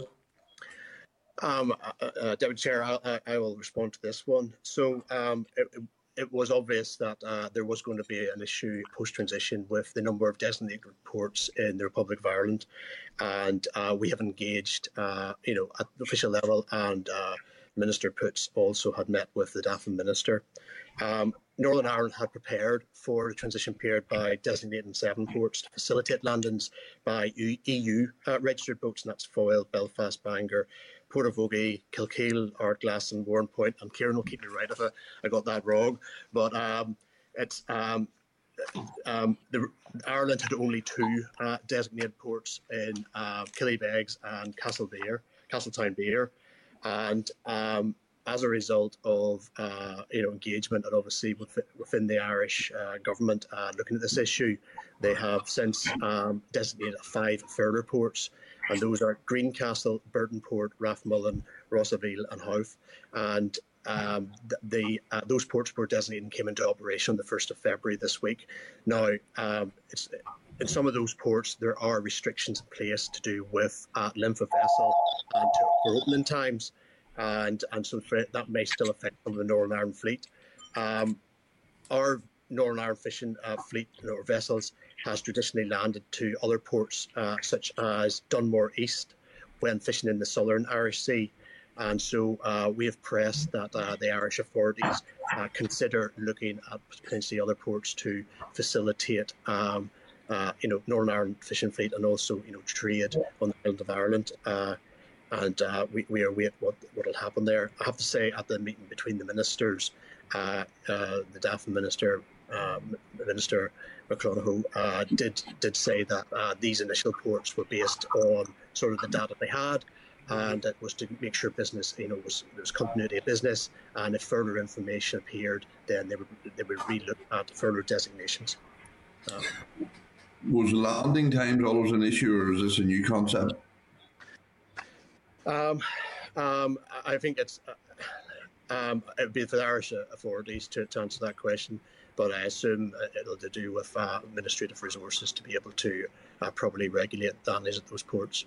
And if this becomes an issue and the fleet make representations to ourselves, certainly we will raise that issue with the Irish authorities. So it's probably in relation to the protocol then, that's probably part of the issue, yeah? Yeah. Oh, and I can give you. So when you go to the legislation about designated ports, the first thing it talks about is the correct infrastructure to allow the size of vessel to actually come to that port. And then once it's on the quay, then it's about the infrastructure. Should they need to inspect or further scrutiny needed? And then as Owen says, which is probably most important, is actually the inspector resource available. So if it's not like a port that's, because not every port has full-time inspectors in it. There's some of them are more risk-based because they wouldn't be as a frequent landing. So, and really that's something that obviously DAFN would have to sort out in terms of having the appropriate resource. And they have an agency called the SFPA who deliver these services for them. So it's obviously trying to make sure that they can match all of that up to meet the demand. And if it's a port that's not actually very busy for their own fleet, then obviously at this moment in time, they're probably weren't maybe having the resources, but yet it may have had landings from our fleet. And Rothaville is one that whereby the Northern Irish fleet fish in a place called the Porcupine Bank, which is well off the west coast of Ireland, but it's a very prominent prawn ground. So a lot of our boats do like to go over there and then land on the west coast and throw it home. So there's just a few things to figure out how they can make that work for them. Okay. Listen, thank you. Are you finished, William? Yeah, thank you. Thanks. Patsy?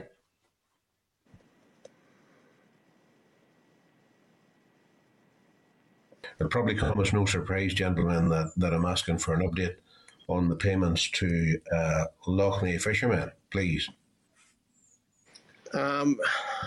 So last week we had got the intent from Minister Putz to, how we'd progress this scheme. Events took a turn, obviously, on Monday and Tuesday with a new minister, and now we have to brief the new minister on this scheme, and that'll be progressed this week. And just you forgive me, but I require a wee bit of detail on the process here, as last week it seemed a wee bit nebulous at one stage. Well, we got there eventually. So you probably appreciate I tend to ask questions till I get answers on, the on this being presented to the Minister, is that being presented for an actual definitive decision to initiate the payments? We will be seeking a submission. A submission will be prepared to go to the Minister seeking the decision on this scheme to progress, yes, to be able to make payments. And once that is done, what sort of time frame would you be looking at? It's hard to say. My staff are ready to, whatever the Minister decides, they're ready to work on that and get that scheme rolled out and allow fishers to be able to apply, then progress that as quickly as possible, the assessments and the applications. No, well, sorry. Forgive me for saying this, because I'm having a lot of problems at the moment on behalf of constituents, not with DERA, but with Department for the Economy and slowness of payments getting out. A lot of difficulties there, and people are getting it seriously very difficult. So, is basically what I'm trying to establish here on is, once decision is taken by Minister, is the website or whatever method of application that you have for this, is that just good to go live and applications ready to be invited? Well, the answer to that is no, because we have to still await what the instruction is from the Minister. And once that instruction is prepared, we will ensure then that the administrative process is updated and forward to applicants as soon as possible. I'm sorry I can't give any more definitive. I don't know. The Minister will see this for the first time, and he'll have to give us his instruction to us. And then, hopefully we're pretty much there, but I can't make any statements for the Minister until he's seen this scheme. Well, have you sufficient staff? Now, this is also a problem which is over the Department for the Economy. Have you sufficient staff adequately trained in the methodology of handling applications? We are prioritising where the need is. So when this decision is made, we will be prioritising staff to address this, to ensure that letters of offer or applicants are assessed and letters of offer get out as quickly as possible. We are covering a lot of issues, as you've seen in the written statement. We have a lot of staff spread very thinly, and we are reassigning staff to where the priority is to address issues. And this will be a priority once we get a decision from the Minister to get this rolled out. Okay, dead on. Thank you. Okay, thank you. Nobody else has indicated, so I just want to thank Owen and Kieran for coming along and giving a presentation and taking our questions. So you're free to leave now. Okay, so we're just going to move on then to the next item, 7. The departmental written briefing on the SI, the Common Fisheries Policy. Can I refer members to the memo from the clerk at pages 22 to 24 and the written briefing from the department at 25 to 34 of table papers? Can I just advise members that we have received the following message from the department late last night. The written briefing of the Common Fisheries Policy Amendment EU Exit Regulations 2021 CFP/13 was cleared by the previous Minister. Minister Lyons has instructed officials that he requires further information before he is content to allow officials to discuss this matter with the committee. So, members, can I advise that in the light of this, I suggest that we do not take this agenda item today? Okay. That's fine, Chair. Yeah, grand. Okay, so we'll just move on then to item number 8. Departmental oral briefing on the budget for 21-22 and the monitoring round. So can I advise members that the department has not provided any papers for this agenda item. Members will find the 2 written statements made by the Finance Minister on the January monitoring round at pages 36 to 54 of the table papers. This is for information. Can I welcome via Starleaf David Reid, Director of Finance, Linda Lowe, Head of Financial Planning, Roger Downey, Deputy Finance Director. You are all very welcome. Can I ask officials to explain to the committee, firstly, why no budget papers have been provided, and secondly, why there were no bids made by the department in the January round? Thank you, Chair. Can I just check to see that everyone can see and hear me okay? Well, I can hear David. Your picture's not great, or it's non-existent, but I can hear you. Apologies. Look, I'll turn my video off just to ensure the signal stays stable. So apologies for that. First off, thank you for the opportunity to provide an update on the draft budget 21-22 in relation to DAERA. You'll be aware that the Chancellor announced in a statement on the 25th of November that the spending review would be for 1 year only, and that is the basis upon which the Executive has considered its draft budget. Members will also be aware that the Executive has agreed the draft budget for departments, and the Department of Finance has launched the consultation on the 18th of January.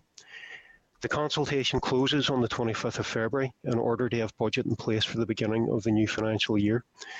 On resource, the draft budget has allocated $544.2 million for DAERA, and I can confirm that this is mainly the rolled over baseline from 2021, plus 2 additional elements, which include EU cap replacement funding of $315.6 million and EU replacement fisheries funding of $3.1 million. On capital, the draft budget has also allocated $95.5 million from a zero base for DAERA, and this is only marginally less than the $98.5 million that we received at opening budget for 2021. Since the Executive's agreement of the draft budget allocations, DAERA has been working extensively internally to firm up the implications of this with business areas across the department and with Minister Poots. This has been an iterative process, and we had hoped that this would have concluded by yesterday to allow me to provide more comprehensive briefing to the committee, and also to allow us to publish a supporting document on our website. Unfortunately, Minister Poots had to step aside for health reasons earlier this week, and the proposals had not been finalised prior to his departure.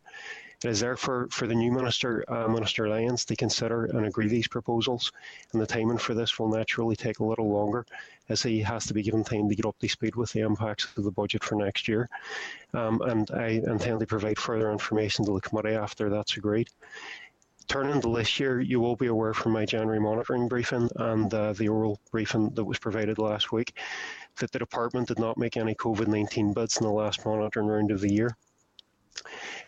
Since then, we have been engaging extensively across the department to determine if further funding can be used to alleviate the effects of the pandemic on our stakeholders. You will be aware that DAERA has secured an additional $41.7 million COVID-19 funding from the Executive earlier in the year. $25 million of that was to provide market interventions in the agri-food sector, and $15.2 million was provided to assist the councils with their higher waste collection and disposal costs, and $1.5 million was also provided to the fisheries sector. A further $2 million was received from the Department of Health towards the cost of AFBI COVID-19 testing. The department has also been proactive in reprioritising its funding to help rural communities who have been affected by the pandemic, and is currently providing significant grant aid to rural businesses through 3 different schemes to assist with COVID-19 recovery. Firstly, the Rural Business Development Grant Scheme is being delivered in partnership with all 11 councils, and 633 letters of offer have been issued to rural businesses to the value of £2 million.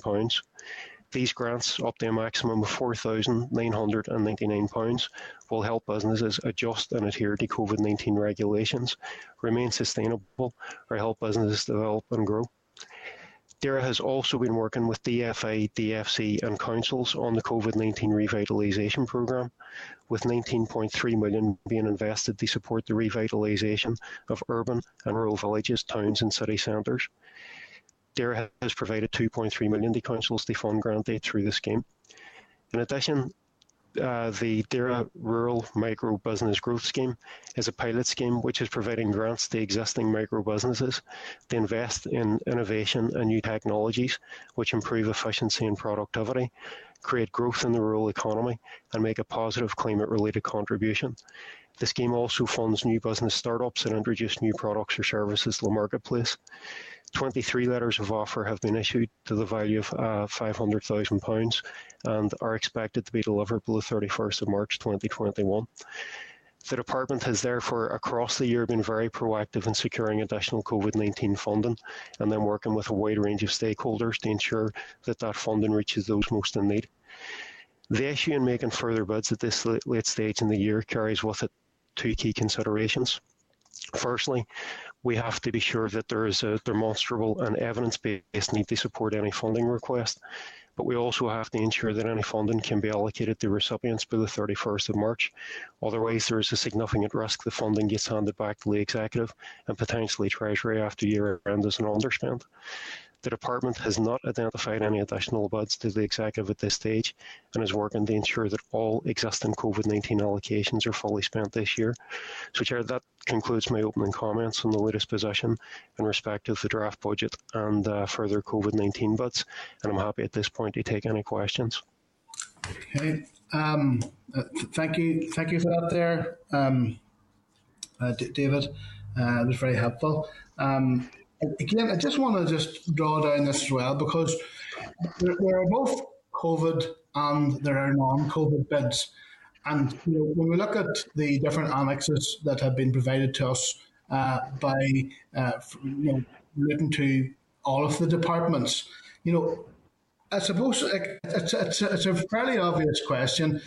How can other departments, like, for example, I see that the Department of Communities there, for example, has got funding for NIHE estate, and there's various other examples right across the different departments here, both COVID and non-COVID bids.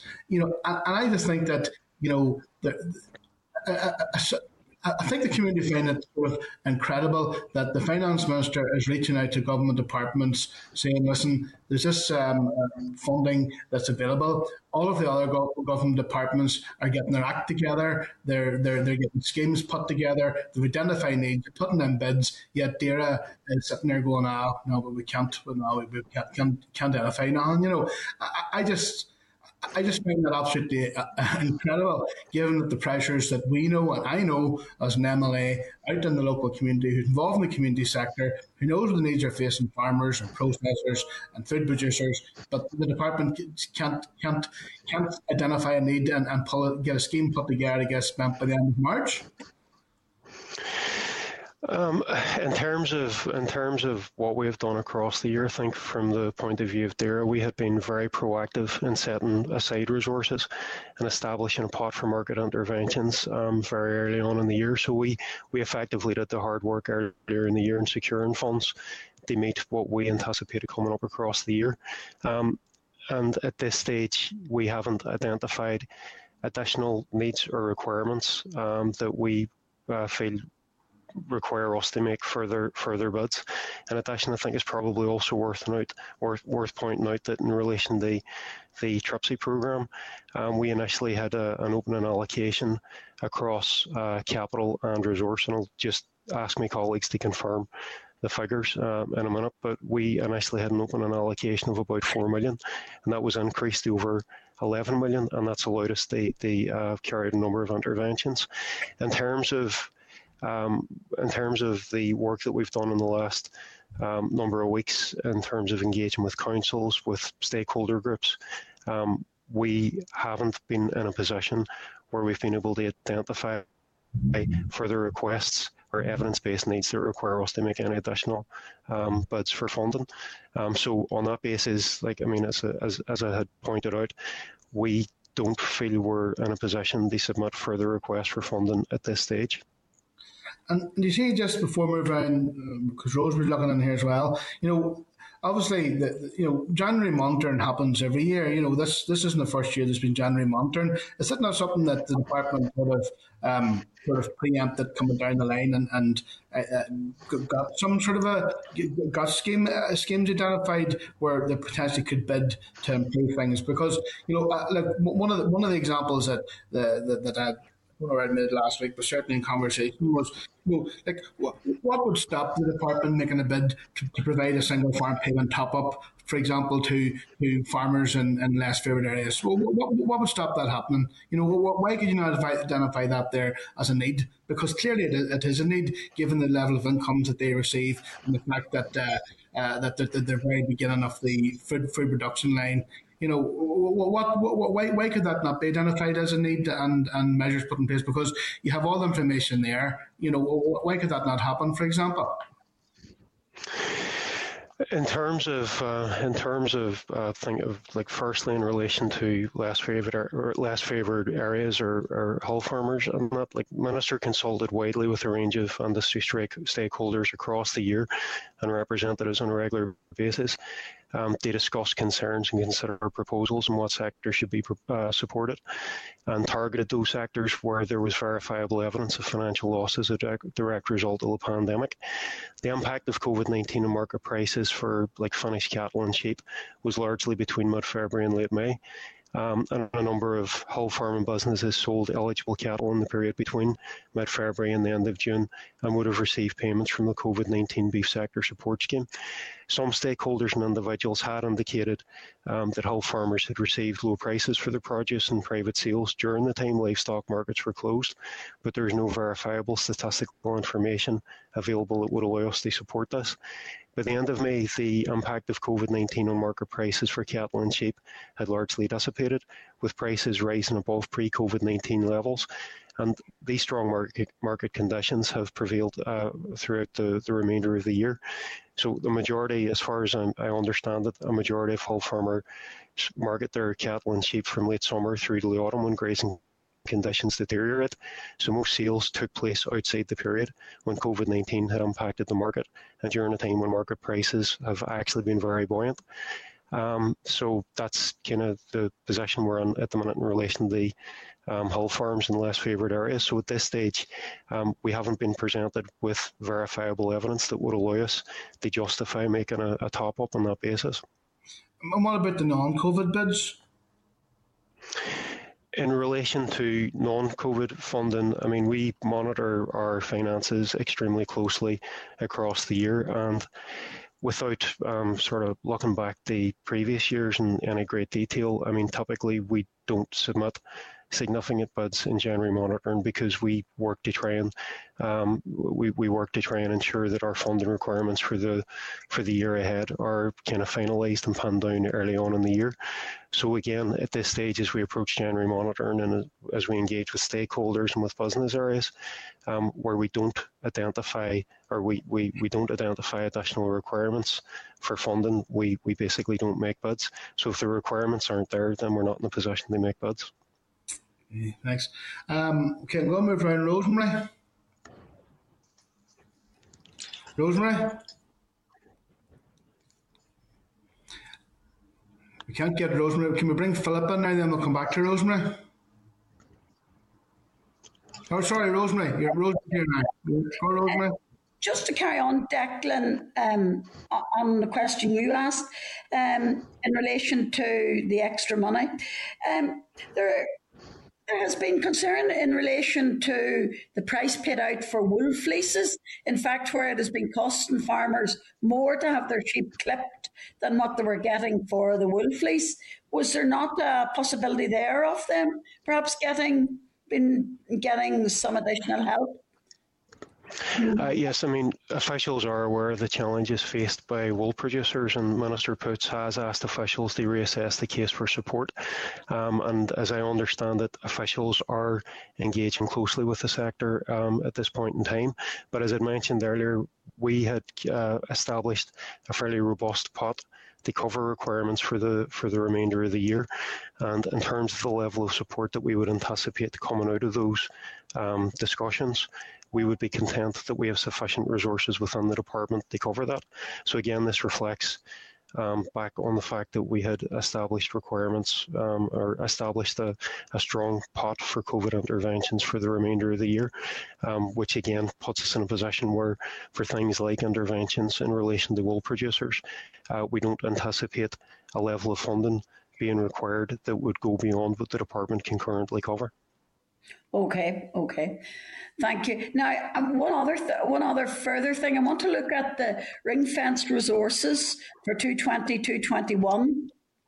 In the October monitoring round, you had 25.3 million, and now in the January monitoring round, that has gone down by 5 million. Can you elaborate and say why there's less and where the changes have come about? I'm sorry, could I just pass that question over to Roger? Roger, I think that's in relation to our depreciation on cash costs.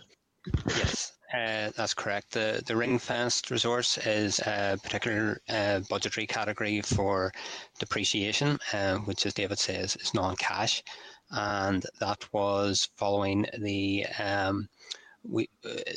reassessment of the application of an accounting policy on our IT systems, which we would take an annual relifing exercise across our asset base each year, and less depreciation was required on a number of assets, and that led to an easement in those areas. So I think it was 4.4 million was as a result of that exercise, and a further $500,000 to bring it up to around the 5 million that you mentioned, was to do with a transfer of depreciation for Ballykelly House, and that transfer went to the Department of Finance.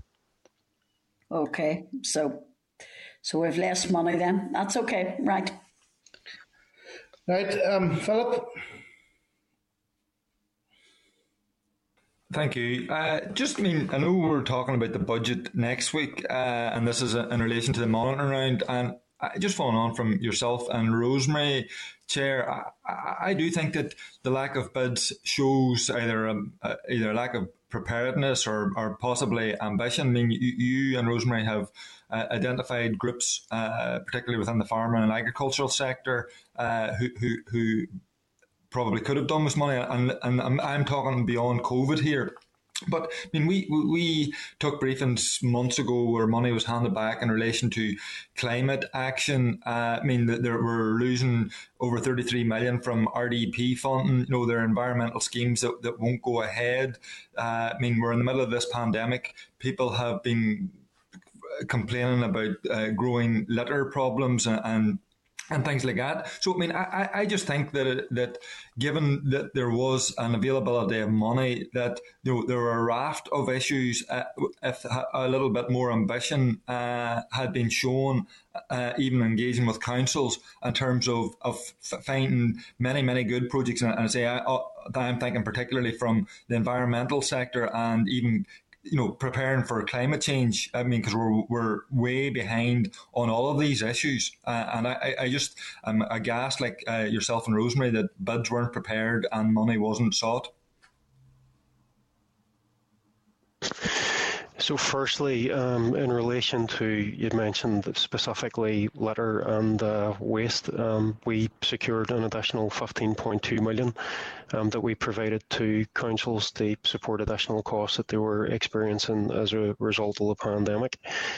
In relation to working with councils, generally to try and secure additional money for rural communities and projects like that, we have been engaged very closely with local councils, and again I would refer to the fact that we've increased our TRIPS allocation in the current year from 4 million to 11 million, so there was a significant amount of additional funding secured in relation to that. In relation to environmental matters and climate change, I'm not too sure what else I can add at this stage. I'll just ask Roger and Linda if there's anything they would like to add on that. I think we did go round across all business areas to see were there any more bids following January monitoring, and I know there was engagement on the MFG side with our environmental stakeholders, and we already provide them with funding through the Environment Fund. And again, I think we're caught a little because it's this late stage in the year. We're already into February, so there's only say 6 or 7 weeks left to spend money. So there's these groups already have money to spend this financial year, and I suppose because everyone's in lockdown as well, there's difficulties in getting additional money spent on top of what they're already spending this year. So that's part of the reason why there are no bids coming forward in that area. Okay, all right, Philip. Okay, William.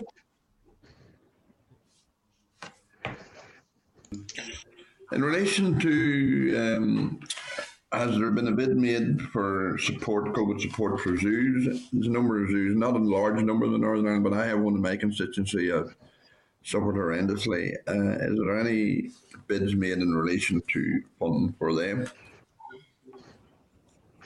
At this stage, I'm not aware of any specific bids, but I know that the issue is under active consideration in the department. And again, I would be content that if there was a funding requirement, that the department would be able to meet it from within existing resources.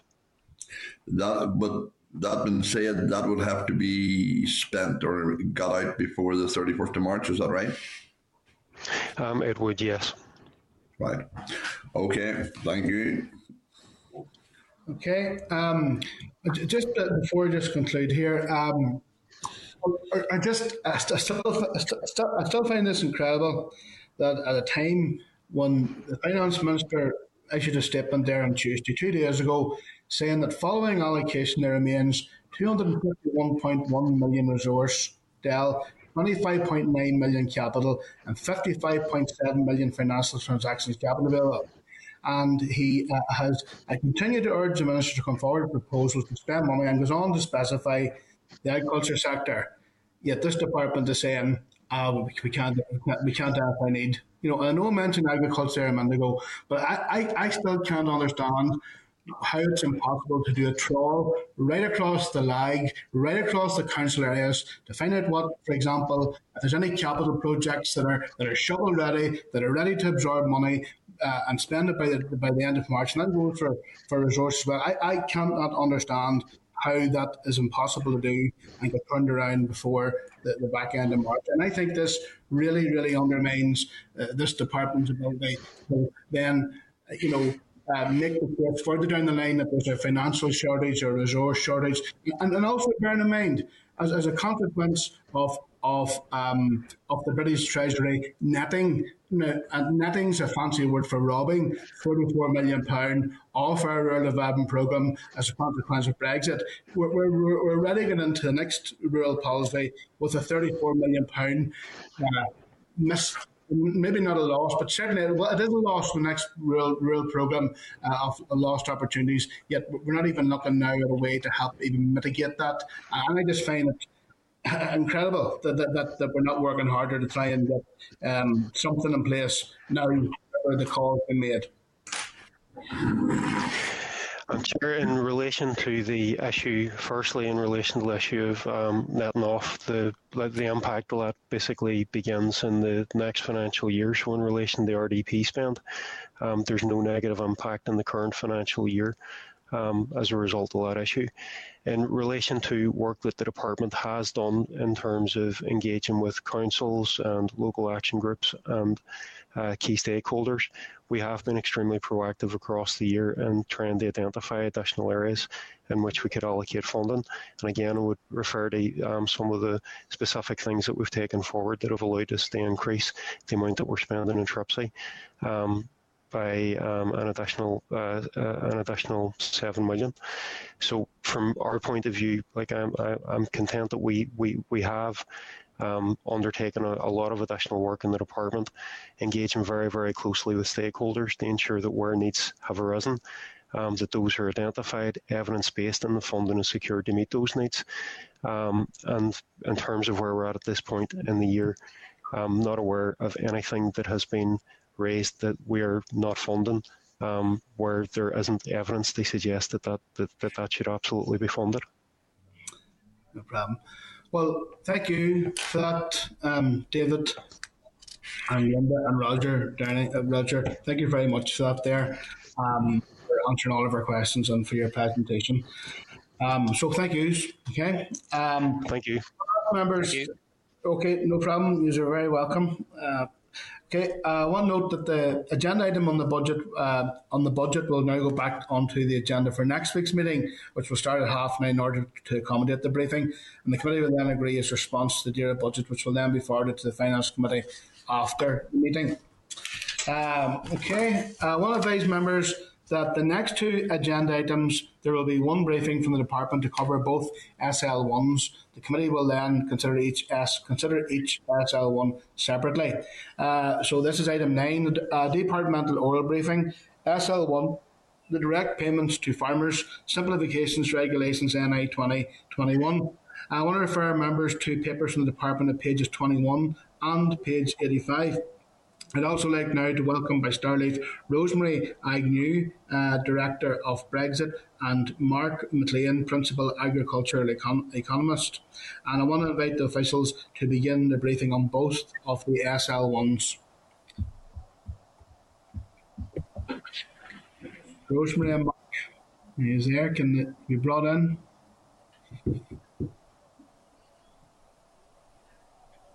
Hello. Good morning, Chair. Can you hear me? Yes, Rosemary, I can hear you loud and clear. Thank you. And I think Mark is just joining. So if content, Chair, I'll begin. Morning, everyone, and thank you very much for the opportunity today to present the Direct Payments to Farmers Amendment Regulations Northern Ireland 2021 and the Direct Payments to Farmers Simplification Regulations Northern Ireland 2021 to you for your scrutiny. Department intends to make both of these regulations under the powers conferred by Schedule 6 and Section 53D of the Agriculture Act 2020. Both regulations will be laid before the Assembly under the draft affirmative resolution procedure, and a debate in the Assembly is currently scheduled for the 22nd of February. Subject to the outcome of that debate, we would anticipate that they will come into operation on or before the 1st of March 2021, which is the opening of the application period for those schemes this incoming year. By way of background, Chair, as you're aware, United Kingdom leaving the EU and the Common Agricultural Policy is one of the most significant changes in policy affecting the agri-food sector in over 40 to 50 years.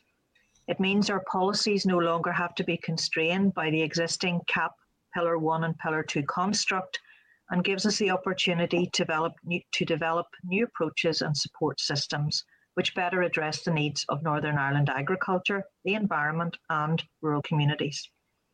In Northern Ireland, direct payments are currently worth over £293 million annually.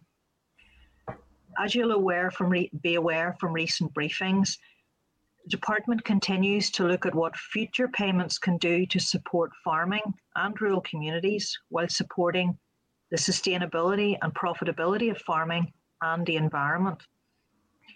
These will all take time to develop, and while they're being developed, it is important that we are able to continue to make payments under the existing schemes, as well as review our approach with the aim of implementing simplifications wherever possible that are in keeping with the longer-term direction of travel announced by Minister Poots on the 17th of November in the Assembly. So turning to the first of the regulations today, the Direct Payments to Farmers Amendment Regulations Northern Ireland 2021. This legislation amendments introduced by this SR will maintain the status quo as far as possible and are largely technical in nature. There are no substantive policy changes being made by this SR, and farmers will see no change on the ground as a result of this regulation. The Direct Payments Regulation contains financial ceilings which are used to calculate direct payments to farmers across the United Kingdom. However, it only includes financial ceilings up to and including the 2020 claim year. This SR specifies the manner by which DAERA will continue to determine the annual financial ceiling to calculate payments beyond 2020 in Northern Ireland, and the ceiling for each future year must be equivalent to Northern Ireland's share of the UK national ceiling specified in the Direct Payments Regulation for 2020. As we move forward, the ceiling will no longer be specified in legislation, but will be determined administratively. Setting the ceiling in legislation is no longer necessary, given the context of allocating funds to EU member states is no longer applicable. This change will not alter the amount of money being paid to farmers, and the department will remain constrained by the Treasury allocation. And that's something which we discussed, I think, at length at the committee last week. The SR makes a few other minor amendments to ensure the schemes can operate effectively beyond 2020, including replacing some dates which were specific to the 2020 scheme year with equivalent dates which are not year specific. It also removes from the EU retained law provisions which are not applicable in Northern Ireland. It similarly removes provisions which are no longer operating in Northern Ireland, such as the requirement for beneficiaries to meet negative list rules for active farmer and the ability to make payments in euros. Other amendments remove provisions which are not relevant beyond 2020, for example, and an example of this is that the SR removes rules concerning the transfer of funds from the 2020 direct payment budget to that used for rural development measures. What used to be the old interpillar transfer is no longer relevant because we have one combined budget. We have one budget rather than two. Chair, if I could move on then to say a little bit around the direct payments to farmers simplification regulations for Northern Ireland 2021. These regulations give legal effect to the simplifications that Norman Fulton and I presented to the committee on the 19th of November and that Minister Poots announced in the Assembly on the 17th of November. The simplifications are intended to make the direct agricultural support schemes, the basic payment scheme, for example, simpler for both applicants and for those administering the schemes, and to provide a simplified base as we move forward to a new Northern Ireland farming policy. Within the regulation itself, Part 2 removes the greening payment, with the money being incorporated into the basic payment scheme. The requirement not to plough environmentally sensitive grassland is retained, as you can see in Article 32A. Part 3 limits the number of entitlements that can be allocated from or increased in value from the regional reserve to 90 for a young farmer new entrant. This brings it into line with the 90 hectare limit for the young farmer's payment. It also removes eligibility of a farm business young farmer for the young farmer's payment after 3 unsuccessful applications from the 2022 scheme year onwards. Part 4 of the regulation makes a change to the over-declaration penalty, so these penalties cannot exceed the amount of payment due to the prior penalty being applied. Part 5 removes the concept of a cross-border holding within the United Kingdom. Farms with land in more than one UK region will make separate applications to each paying agency and will be paid separately. Part 6 changes the amount at which payments are capped from €150,000 to £190,000 This is a technical change to reflect the fact that capping did not apply to the greening payment, and these amounts have now been incorporated into the basic payment.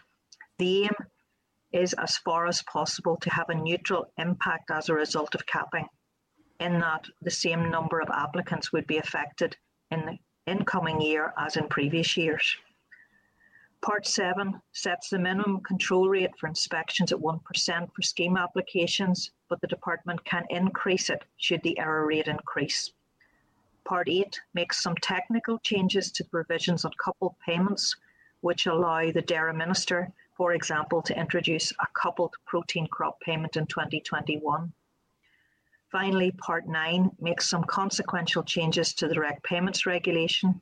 It removes the 3% limit on the increase of the direct payment ceiling, which gives the department more flexibility to maximise expenditure of the Treasury allocation for direct payments. Together, these are two very important statutory rules. They will ensure the continued smooth delivery of direct agricultural support to farmers. We very much welcome the opportunity to present these to you today and welcome your scrutiny of them, and again highlight that they are scheduled currently for debate in the Assembly via the draft affirmative procedure on the 22nd of February. Thank you, Chair. Thank you, Rosemary. Uh, uh, Detailed. Also, there's a couple of wee things I want to just ask here. Um, I'm just thinking there. There's we're talking about we get the two pillars because we're out of the common agriculture policy. We don't have the two pillars now. There's effectively one pillar and one budget. Now, in the former EU rural development programme, in the former common agricultural policy, pillar one was your basic payment, your single farm payment, and pillar two was your agri-environment schemes, your ANCs, and all of the other schemes. So, with no progress on the UK Shared Prosperity Fund, and with the money being netted from last year into the next year, where exactly is the fund going to come out of for all of the other farming activities as well as the basic payment? And is there a danger? Is there a danger then that we could be looking at effectively what would have been modulation or inter-pillar transfers because we're a diminution of the direct payment, because what's going to pay for all the other, what's going to pay for a future farm business improvement scheme, a future environmental farming scheme? How's that going to be paid for if we don't have any funding against a new rural development programme? Okay. Chair, just to recap on some of what we discussed last week, because I think it's relevant to help respond to your queries. The allocation from Treasury for the incoming year of 315.6 million is resource funding. It's not capital allocation. Mm-hmm. So the funding for capital projects in the future will come from elsewhere, from separate bids. But having said that, I need to be very clear that any loss of funding, and you've referred to that over the next 3-year period within the allocation, will not impact on the current rural development programme. That is fully funded and fully funded to its end 2023, to run to its completion. So it is currently fully funded. As we move forward, and you've heard Minister Hoots discuss his vision for future agricultural policy around outcomes that will deliver increased productivity, environmental sustainability, improved resilience, and an efficient, transparent, competitive supply chain. It's really taking the farming policy collectively and looking at that. The allocation that we have received must support farmers, land managers, and the rural economy. And future presentations to this committee will come forward with the proposals around all of those things. And I suppose all I can say to you at this stage is we're in a new environment. We don't have separate budgets now in what used to be Pillar 1 and Pillar 2. We have one budget, and there will have to be difficult decisions made as we move forward with respect to where that money goes. You'll be aware that the Conservative manifesto has guaranteed the current level of funding to farmers, land managers, and the rural economy for the current period of the Parliament.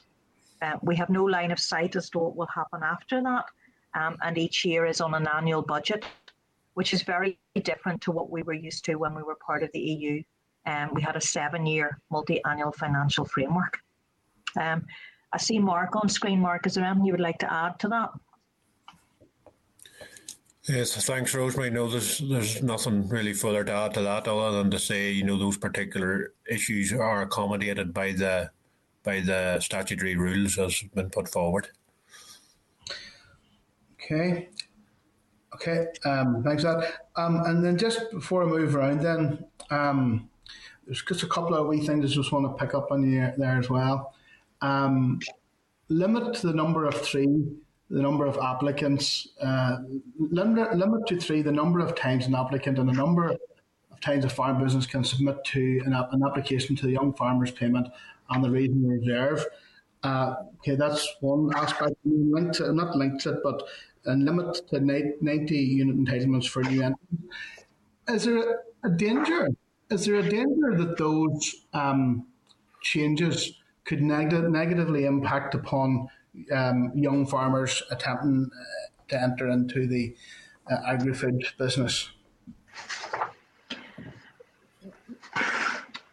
Chair, in introducing these simplifications, we as a department don't believe so. And I would like to sort of give you some facts and figures if you're okay to sort of support that statement. If we look at, for example, how many regional reserve applications over 90 hectares are approved annually, they're relatively small, around 10 per year. A young person coming into farming is challenged, and they need to take it in stages.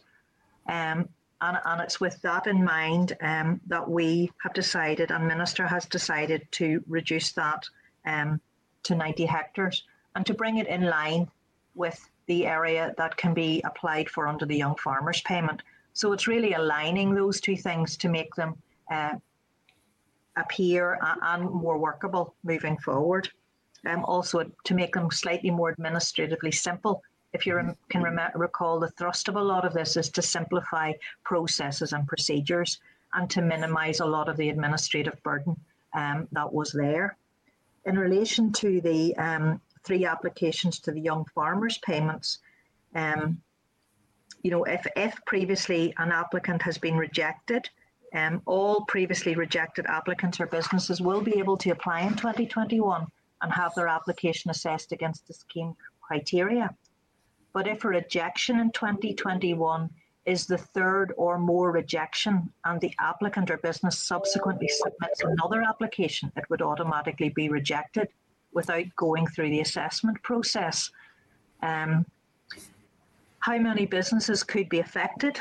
Based on the 2020 applications to the Young Farmers in the Regional Reserve, 15 applicants would have submitted their applications having been rejected once before. 3 would have submitted their application having been rejected twice before, and only 1 would have been rejected on 3 occasions. So a young farmer still has an opportunity on 3 occasions to be successful. And if after 3 occasions they can't be successful, wonder, is it a valid application? So there are only a very small number of individuals who make repetitive applications for the next. As areas involved can be very large. And we have to try and ensure that money goes to genuine, active young farmers in all of this. So we think we're not actually putting something in place that will be very, very difficult, and that would reduce anyone's ability to make genuine applications for support. And just finally, before we get around the room again, the inspections, Rosemary, currently we're sitting at, isn't it 5% inspections? Am I right in saying that the proposal here is to reduce that to 1%? Okay. Can I ask Mark if he could respond to that question, please? Yes, thanks, Rosemary.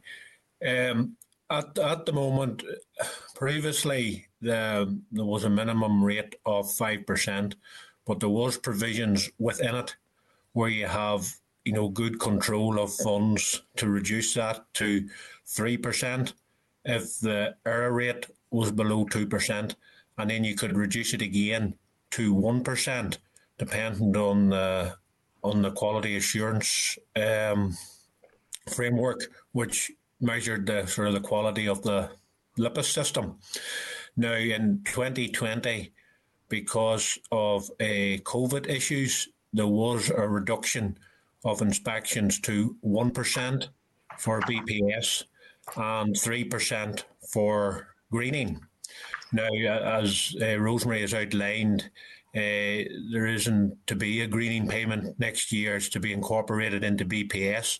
So what, in fact, we're doing is taking the 1% BPS inspections in 2020 and carrying that forward to 2021 as the minimum control rate.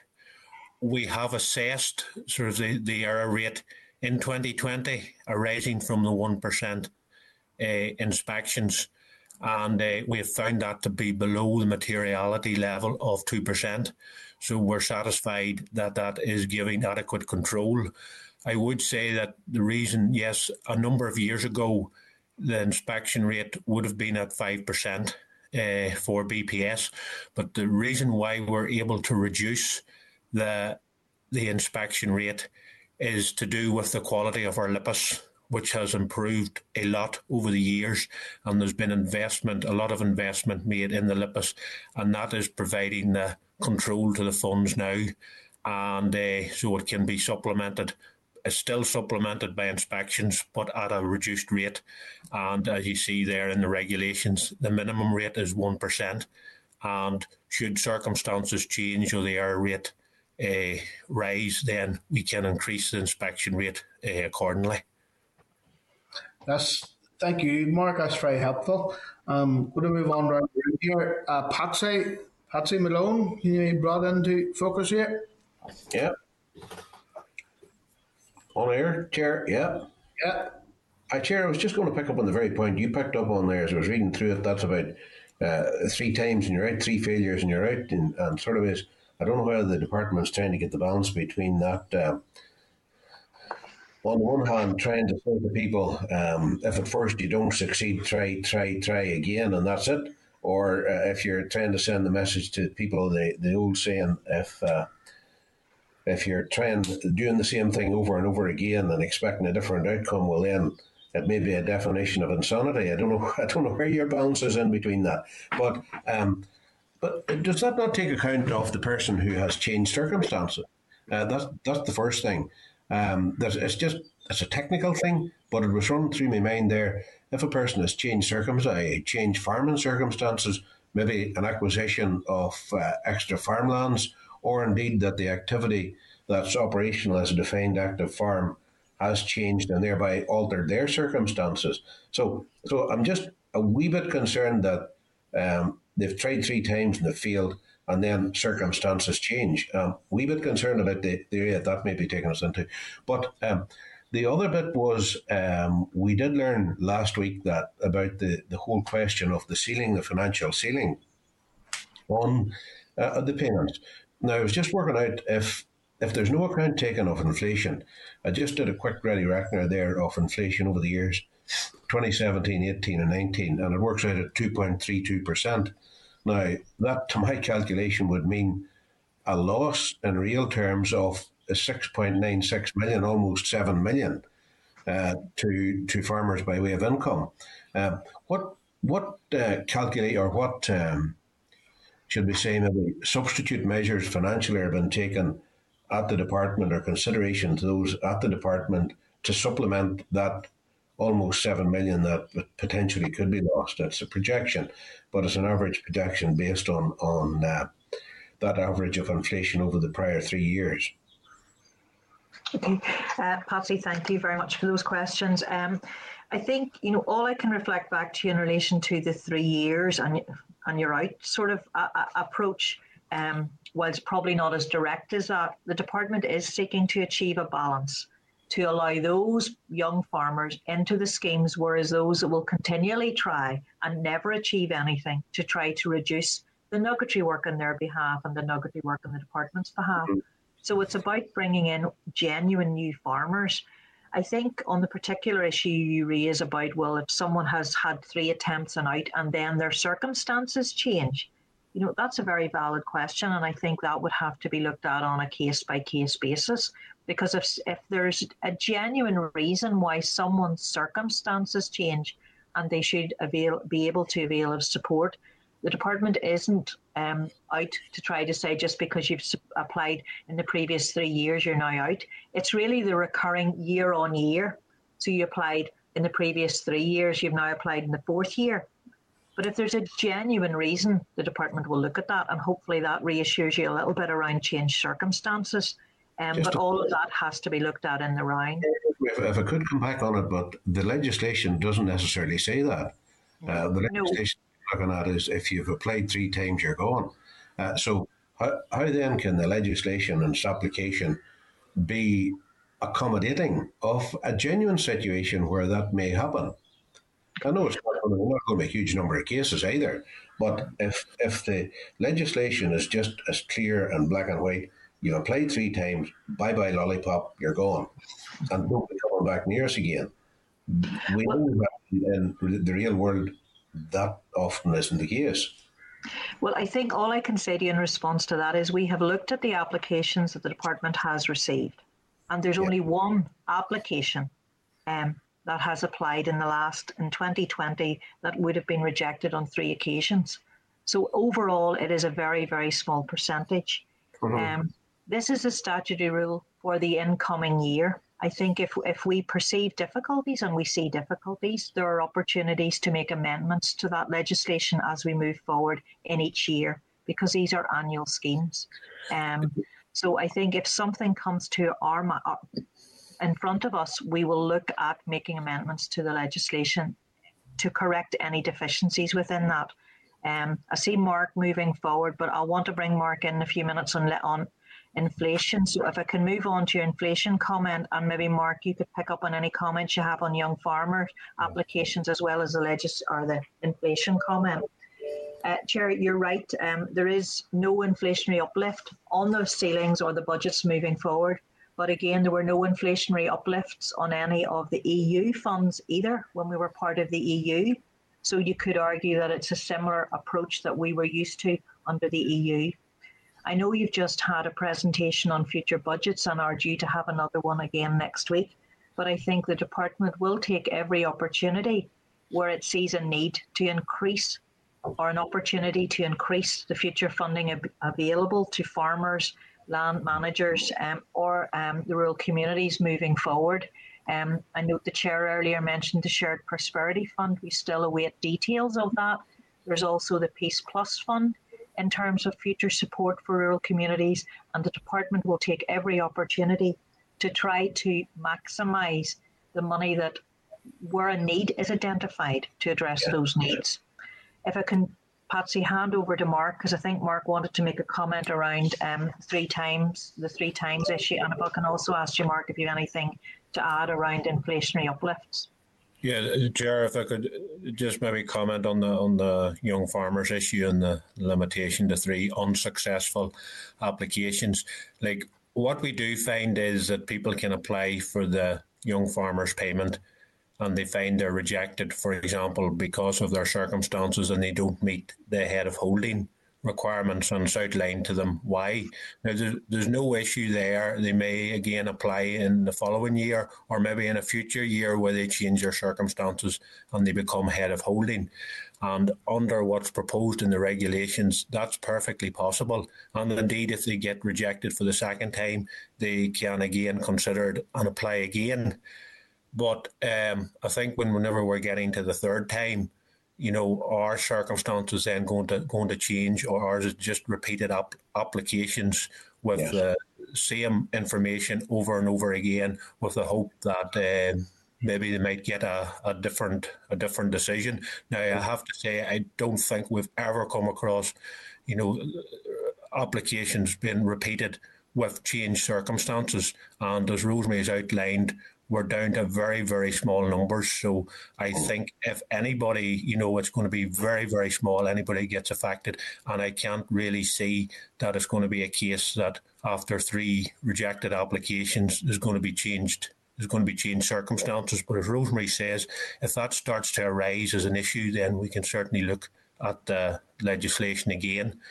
On the inflation point, really, since direct payments were conceived by the EU in their current form from 1993, there's never been any inflationary increases. And indeed, there's no inflationary increases planned for the EU right up until 2027 at the earliest. So that just hasn't been the case. But if the Treasury approach was to change and their budget allocation was to change in the future, then the regulations can accommodate that. Okay. Well, Patrick, we're going to move around to Rosemary. Go down to Fermanagh here. Rosemary? Yeah, can you hear me? Okay. Go for it, yeah. Thank you. Right. First question was on inspections, and I note they're down to 1%. And I was going to ask around that, but you talked about the department the department can raise that percentage again. What would bring about the department deciding to maybe move from 1% up to 3% again? What circumstances could bring that about? Okay. Thanks, Rosemary. I was going to ask Mark if he's happy to answer that point. Yes, that would come about whenever we do our analysis of the inspections each year. If we found that the error rate and over declarations were increasing, and then we would have to look at the situation and see whether or not sort of more inspections were necessary. Now, I have to say the trend in the error rate has been downwards, so we're not anticipating that to happen. And we do have very good control with the LIPIS mapping system, because every field in the mapping system has a maximum eligible area, and we're increasingly confident. We keep that updated each year, and we're increasingly confident that area is accurate, and therefore we find that farmers claim no more than the maximum eligible area, so therefore we can have the confidence in the mapping system that that the claims are accurate, and we supplement that with the inspections, which we're planning to be at the 1% rate. And we would anticipate going forward that the analysis of it would still reveal a very low and acceptable error rate. But clearly, those are things we keep under review, because the management and control of public funds is a top priority. Mm-hmm. Right. Okay. And the second thing I want to ask you, it's in relation to removing the offset penalties by limiting over-declaration penalties to 100%. The amount due based on area determined priority to penalty. So can you give me a wee bit more detail on that and explain it a wee bit more, please? Going to ask Mark if he would be happy to take that one as well. Yes.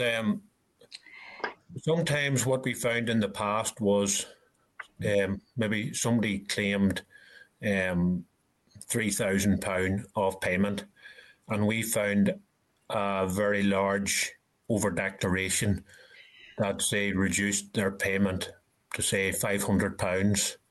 Now, and then there was a penalty on top of that, which maybe amounted to £2,500, just as an example. So they were due 500. Now, the penalty of £2,500, we would have netted off the 500, which would have reduced their payment to zero. Then there would have been £2,000 of a penalty still there, and that would have been netted off any payments due to that business over the following 3 years. But what we're taking the view now is that if their payment is reduced to 500, the maximum penalty would be £500, which would reduce their payment to zero, and that would be the end of it. And our feeling would be is that a penalty, that the maximum penalty and reducing somebody's payment to zero is sufficient deterrent against large over-declarations, rather than creating, an additional penalty that was netted off in future years. Yeah, because you had the possibility of farmers maybe 2 years in a row or 3 years in a row getting no money because of the penalties. So this here is actually reducing it. The debt is paid off after 1 year, and that's that. Yes. Yes. Yes, that's clarification. Thank you. Okay, Rosemary. Right. Claire?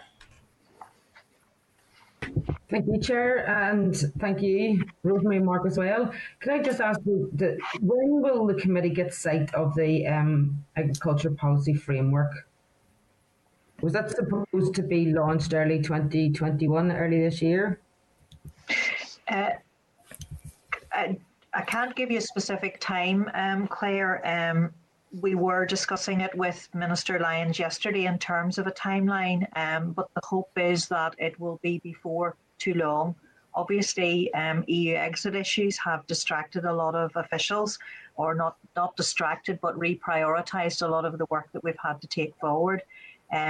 Work is progressing, and in a number of recent presentations, Minister Poots did outline his thoughts around the future direction of travel, and we would hope before the end of this session to come forward, or at least early in the next session to come forward to committee with the details of that. But I can't be specific on a date at this point in time. Okay, when you say session, what do you mean by session? Sorry. I mean before you break for Easter. I would have thought in reality it'll probably be just after Easter. But that's not currently in your forward work programme because we haven't nailed it down. In reality, I think it would be just after you come back after Easter. Thanks. And then we know that in mid-January, I think it was the 11th of January, Minister Poots then chaired the first Green Growth Interministerial Group meeting, and that was with the Minister for Economy, Infrastructure, Communities and Finance, I think. Can the committee be informed at all of what those discussions were and any outcomes decided at the meeting? Well, I have to say, Claire, that neither Mark or myself have been involved in any of those meetings.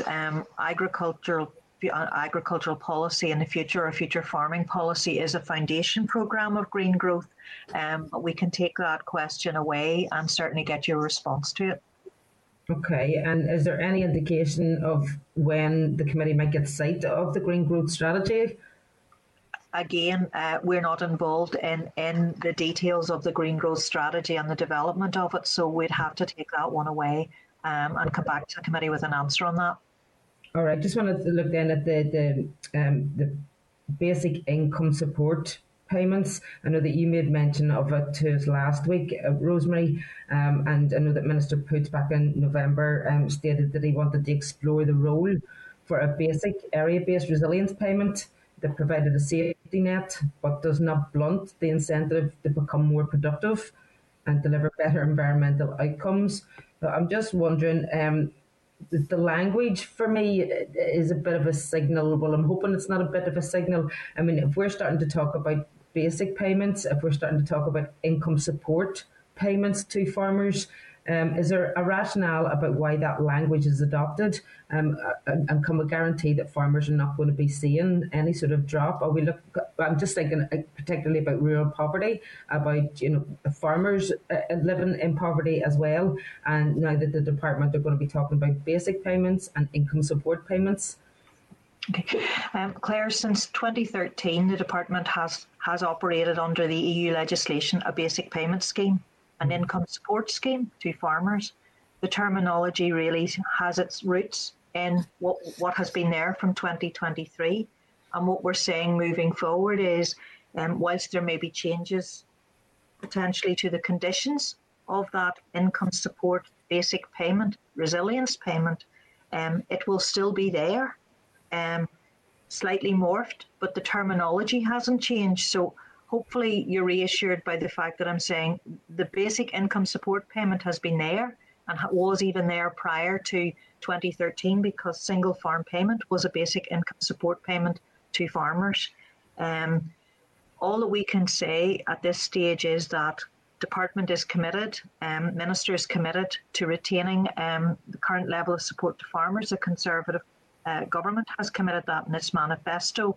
Long term, we can't be there, but anything that the department takes forward in the future must deliver against the outcomes that have been identified around increased productivity, sustained profitability, environmentally sustainable, improved resilience, and an integrated, efficient, sustainable, competitive, responsive supply chain. And we certainly feel as a department that what we are now terming, or starting to term, a basic farm resilience payment will help deliver against those outcomes and provide that safety net for farmers as we move forward with the future farming policy. Okay, thanks. So is there a measure then? So if we're looking at a basic area-based resilience payment, but yet looking to ask farmers to become more productive and deliver better environmental outcomes, have we got a baseline measure for current environmental outcomes in which to begin to measure that if we're going to require them to produce more? I think the simple answer to that is no. We don't have a baseline measure right across all farms. And one of the things that we would be seeking to do over the next number of years is to try to achieve that baseline for which we can measure an improvement moving forward from. And that's currently quite an active discussion within the department in the policy areas, looking at the development of this agricultural policy framework that you talked about, and it's still very much a work in progress. So I can't give you a definitive answer today as to how we would achieve that, but it's part of very active discussions around how do we measure if the outcomes are achieved and how do we get that baseline. And certainly when we would come forward to you to discuss future agricultural policy, that's one of the things that we'd be talking about, the metrics that we would use in order to measure delivery against those outcomes. But it's very much a work in progress at this stage. And you think that's going to take years? Well, I don't think it's going to happen in months. I think it'll take a year or two, but I wouldn't necessarily say years as in 10, but I think it will take a period of time, because as you know, farms across Northern Ireland are very diverse. They're very different. Significant number of them are very, very small, part-time. So it's trying to get something that, as Minister said, he wants to bring all farmers with this future agricultural policy. He wants to bring all of them forward. And it's trying to look at what we can do in steps to try to improve the overall outcomes in the future from farming. Okay, thank you, Rosemary. Thank you. William? And can I thank Rosemary and Mark for the presentation, and can I declare an interest in partner in a farm business that claims single farm payment? I broadly welcome the presentation and the changes that you're bringing forward. I think they're good and should be helpful. In relation to inspections, I would suppose any gripe I would get from farmers coming to me is in relation to cross-compliance inspections. Some farms have been inspected almost every year, while others don't seem to be inspected. So I know some farms that, very good farms that have been inspected maybe 3 years in a row, and that can be very frustrating for farmers. Is there any indication that those inspections will be dealt with differently in terms of cross-compliance inspections? If I can just say something, William, broadly around what Minister Poots announced in November. Minister Poots has asked us to review cross-compliance, the scope of cross-compliance and the associated penalties to ensure they're proportionate. And that work is ongoing within the department, and as soon as we are able to as a department, we will bring that work forward and discuss it with the committee. It's not yet at that stage, but that is something that Minister Poots very actively asked us to do. Now we can't say any more at this stage because obviously the work is still ongoing, but it's something that we actively have to do. And Minister Poots was very keen that we would bring the outcomes from that work forward as quickly as is feasible to the implementation stage. Well, can I say I look forward to that, and that would be very, very welcome, because there definitely are issues on the ground. Okay. Okay, thank you, William. Thank you for that. And looking at my message here, I don't have any other members down who are looking to speak. So I'd like to thank you for their attendance, Rosemary and Mark. You very detailed answers to our questions, and we really, really appreciate that there. So I'd like to thank you for your attendance. So hopefully you have a nice day. Okay. Thank you very much, Chair. Thank you all. Take care now. Thank you. Thank you now, Rosemary. Okay. Okay, members. That was our opportunity to scrutinise the proposal laid out in the SL1, and it will not be possible for the committee to suggest amendments once the SR has been laid. So, basically, I'm going to put the following question relating to the SL1, the direct payments to farmers simplification regulation 2021. Are members content with the merits of policy and agree that it should move to the next legislative stage? Okay. And then, then the other briefing was the SL1 direct payments to farmers amendment regulations NI 2021. We've already been briefed on this agenda item, and I want to put this question as well. For the SL1, the direct payment to farmers amendment regulations NI 2021, are members content with the merits of the policy and agree that it should move to the next legislative stage? Yeah. Happy enough? Thank you. Okay. The next item on our agenda is number 11. It's the Departmental briefing, consultation on proposed fees and changes for NI participants in the UK ETS. I want to refer members to the memo from the clerk at page 144 and papers from the department at 147. Members will be aware that the UK emissions trading scheme, the ETS, replaced the EU ETS under the terms of protocol. Local power stations will remain within the EU ETS, and this accounts for the vast majority of emissions. NIEA will be the regulator for the UK ETS, and they make charges to cover the cost for this function. The NIEA is now going out for consultation on the proposal that the charges for regulated activities under the UK ETS mirror those for regulated activities under the EU ETS.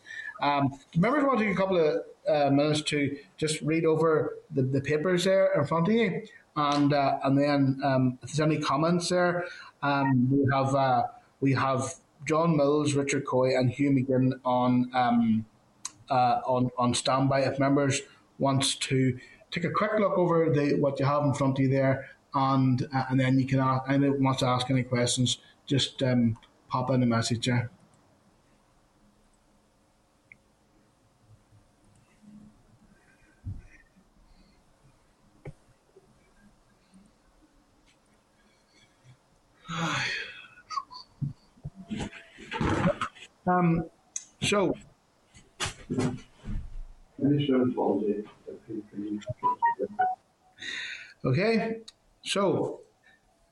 So, are members content then that we write to the department to request that it provides an analysis of the consultation responses and any proposed amendments that it may make as a result of these responses to the committee in due course? Yeah. Okay. Okay, members, item 12 on your agenda is correspondence. I want to refer you to the correspondence received at pages 176 to 213. I want to draw your attention to the following. Correspondence from the BEIS at page 186 regarding its leading role in parliamentary scrutiny of the UK's role at the COP26 conference to take place in November 2021 at the Scottish Event Campus in Glasgow. BEIS wished to engage with the ERA Committee along with others. Are members content that I engage, myself and Stella engage, have a preliminary discussion with them? Okay? Yeah. Correspondence from the Department at page 210 regarding climate change committee advice to it in relation to the 2050 emissions reduction target. Are members content that we identify stakeholders and write to them to seek their views on the advice from the CCC and the departmental response, which will then form written evidence for the committee for the meeting on 4th of March with the Climate Change Committee? Great. Happy enough for that? Yep. And are members content to action the remainder of the correspondence as suggested in the correspondence index page 169 to 174? Content. Okay. Okay, members, item 13 on your agenda is any other business. Okay. We're going to move then quickly on now to the forward work programme. I want to refer members to the forward work programme at page 271 to 326 in your packs. And can I ask members to note the following, that John Blair has requested that the discussion on the potential committee motion for nature-friendly farming is deferred to the 18th of February. The evidence session on our contribution to net zero with the Climate Change Committee is scheduled for the 4th of March. Can I seek agreement to request a briefing paper from the Research and Information Services on what other jurisdictions, including the South, are doing regarding their contribution to net zero? Yeah. Okay. There will be at least one and possibly two oral evidence sessions with DAERA on a climate change discussion document before Easter recess. These still have to be scheduled. As a consultation on PFG has been published, DAERA have been asked to provide oral evidence on its contribution to PFG before Easter recess. As noted last week, SES indicated that it is unable to attend on the 11th of February. Staff have, on behalf of the committee, asked SES to provide a date in the next weeks when they are available to provide oral evidence to the committee. The meeting on the 11th of February now has the deferred briefing on budget. Therefore, the committee consideration of written evidence lags on future of rural development policy has been moved to 18th of February. Okay. On the 18th of February, DAERA have advised that additional time is required to prepare for the implications of EU exit and impact of TCA and SR's sessions, and is being deferred to 25th of February. As a result of the above, the committee work programme is now fully booked until the Easter recess. Okay, members? John, we did that committee meeting.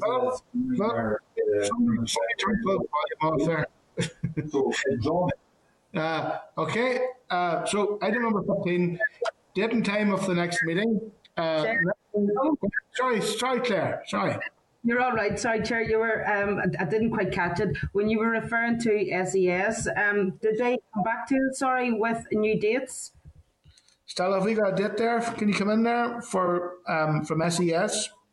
Yes. No, Claire. We have gone back to them this week, asking for and provided them with a list of dates that are now free. There's very few free, so we're just waiting for their reply. But I will chase them up again. Yeah, because I know that was the same position as last week, you know, that they didn't confirm that they pulled out and then didn't give a new date, so I know that we're still chasing them, so just double checking. Thank you. Okay. Okay, we can chase that up then, Claire, okay? Yeah. So, date and time next meeting took place next Thursday, the 11th of February, at the earlier time of 9:30 a.m. and will be a virtual meeting streamed on the Assembly website. So, all the best, folks. Thanks for turning up, and I will see you virtually here, or I might see you across the chamber if any of you are up on Monday. Okay? Take care, everybody. Thank you. Bye-bye now. Thank you, Chair.